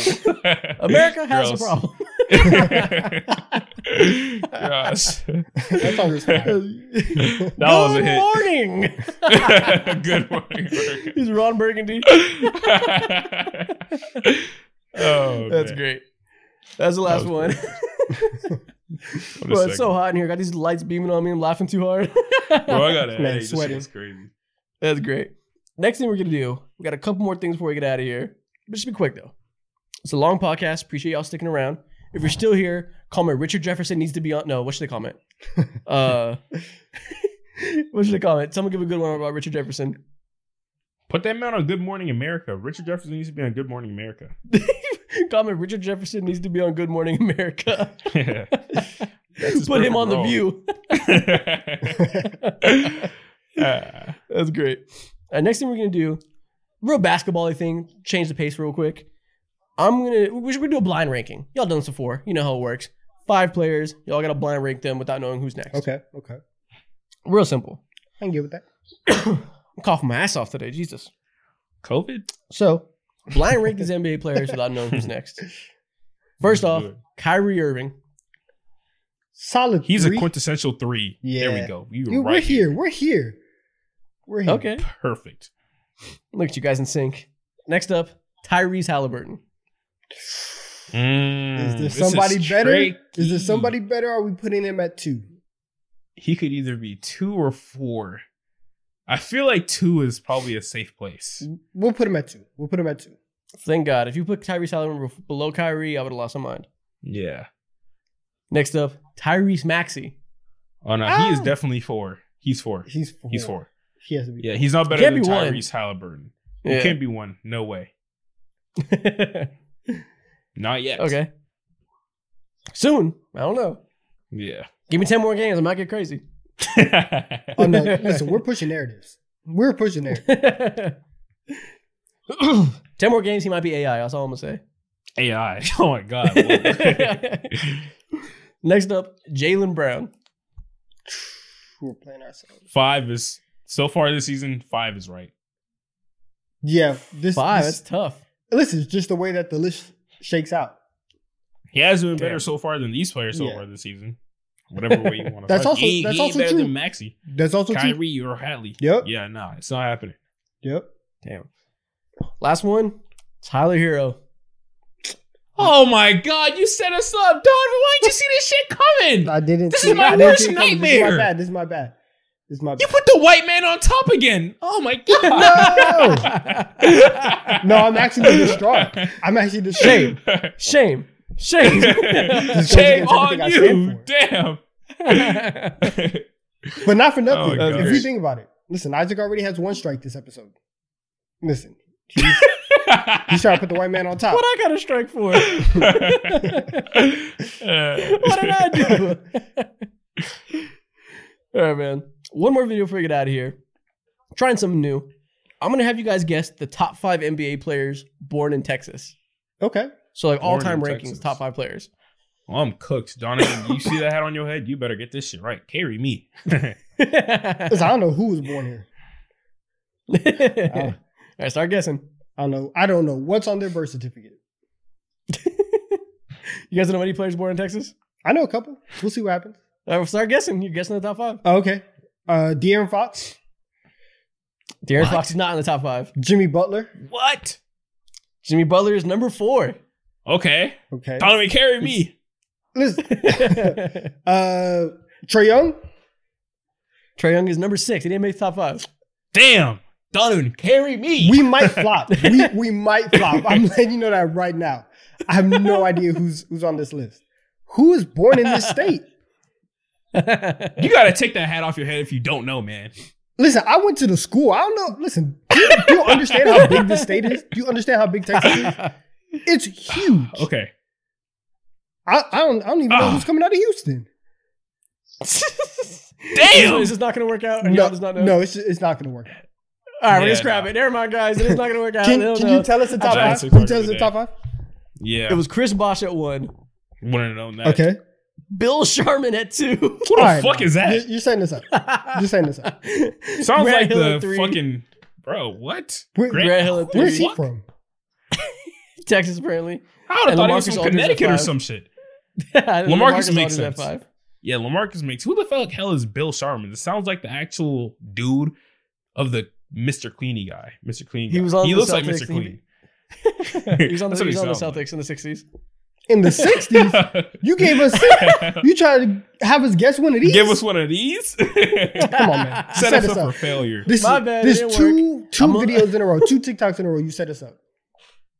My I bad. don't appreciate it. I thought y'all would have known. I overestimated your random trivia knowledge. But Come on. my bad. We're ending the episode on a dud. That's the end. If people are still here, what should they comment? Ooh. I thought we were talking about Richie What should they Jefferson. comment? Another one to make it to the very end. Ooh, okay. 6 minutes later. What should they comment? Okay. What should they comment? They should comment. This is bad. Damn. radio. What the fuck should they comment? This is bad radio. This is too dead. Never mind. Don't comment shit. Episode's over. Yeah. We'll see y'all All right, later. Crown Eaters. We got y'all Until next week. time. We got y'all next week. Goodbye.